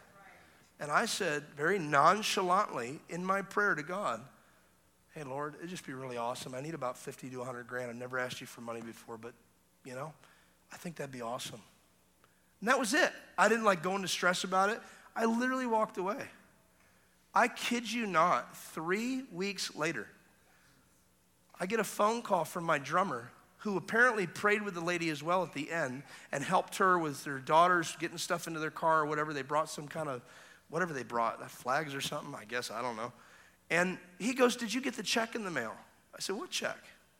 He goes, a check, the lady you prayed for sent a check. Did you get that check yet? I go, Billy, what are you talking about?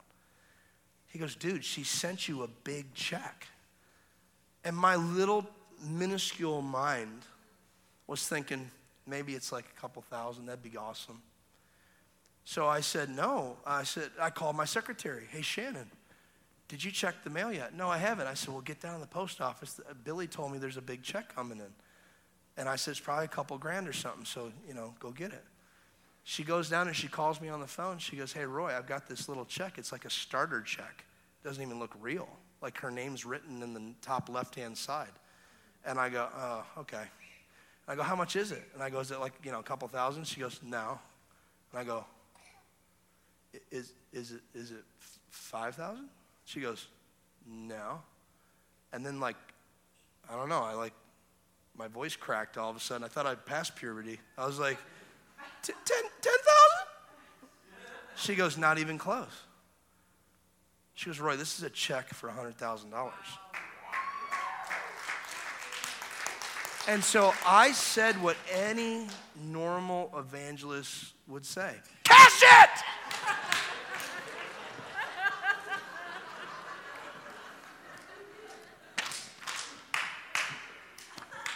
It's good. They took it down to the bank. It cleared. Then I called the lady with tears and said, is this for real? She says, oh, yes. See, when we were at that meeting, we weren't originally going to go, but when I heard you were going, the Lord told me to go. When I gave that $800, I'm telling you, we had hell in our house. I had to give that money. You don't understand, Roy. I'm like, I'm listening. I'm all ears. She goes, and my husband and I were believing God for big things. And we said, if we get that breakthrough, we're going to give 10% to Run with Fire Ministries. And I had 2 questions. Are you hiring? That thought crossed my mind. The second thought was, how big of a breakthrough did you really need? It meant that they had $1 million come into their business and they tithed 10% to our ministry. I guess they didn't have a church at the time, or it was an offering or whatever you want to call it. They gave that to our ministry. And we left that day, maybe it was a couple weeks later, went up to Albany, New York, and it broke into revival. And $75,000 came in the offerings. We went from nothing to $175,000 in the offering. Now, why do I tell you that? Why do I tell you that? Because November of last year, we had no money in our account.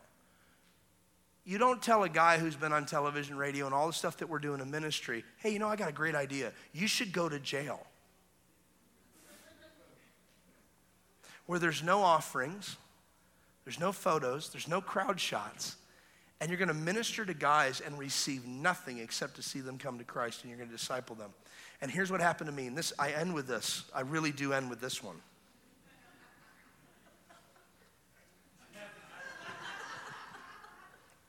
That was a joke. But I just offended a few Catholics, and I apologize. Please pray for me if I'm in purgatory.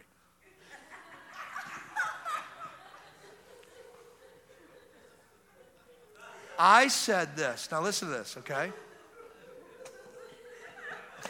Turn to your neighbor and just do this. Go, he was an only child. Okay? Listen.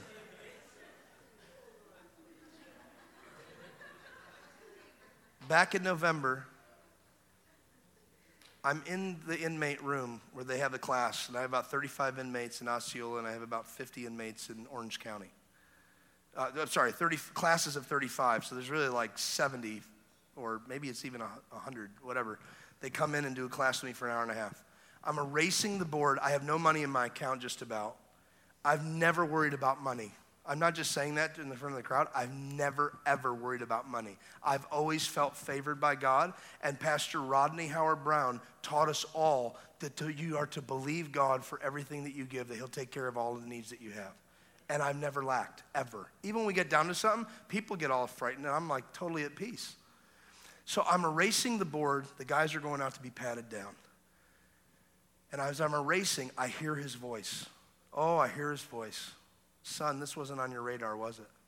I'm like, no, not even close. And I start crying because he's talking to me. I'm by myself in this room, and he's talking. It's not me talking to myself. He is the one talking to me. And I know his voice. Oh, my gosh. When his voice hits you, it's over. Your flesh goes, and your spirit's like, oh, my God, you're awesome. So he goes, this wasn't on your radar, was it? And I said, no. And I stopped with the eraser on the board, and then I heard this. Son, I'm proud of you. And I couldn't move. Son, I'm proud of you. And then I heard this. You are exactly where I want you to be in this season of your life. You can hear my voice. And guys, it was still, it was soft, it was quiet, and it was peace, and it was like a river of life was inside of me as he was speaking. Okay? Now hang on. The next month we fly to New York. I come back from New York. We're doing stuff with business up there. I come back from New York. When I come back from New York, my stepfather calls me on the phone and says, I got a buddy of mine in this 55-plus residential area that wants to give somebody a car for nothing. Do you need a car? I'm like, did Billy Graham ever have a quiet moment? Yes, I would love to have a car. It's like, it's a nice HHR Limited with 100,000 miles, mint condition. Just gives it to us for $1 because he had to put it on the thing. So God gives me a car. I go to jail, God gives me a car. The next month, a lady drops $100,000 into our ministry account. Now, here's why I didn't say this to some of our partners and friends. Because if I said that in November, you go, well, that's all taken care of. We don't have to give anymore. You're missing the whole point of the story of what I'm saying. The ability to hear what God tells you to do is the greatest asset you have of the Father that there ever could be.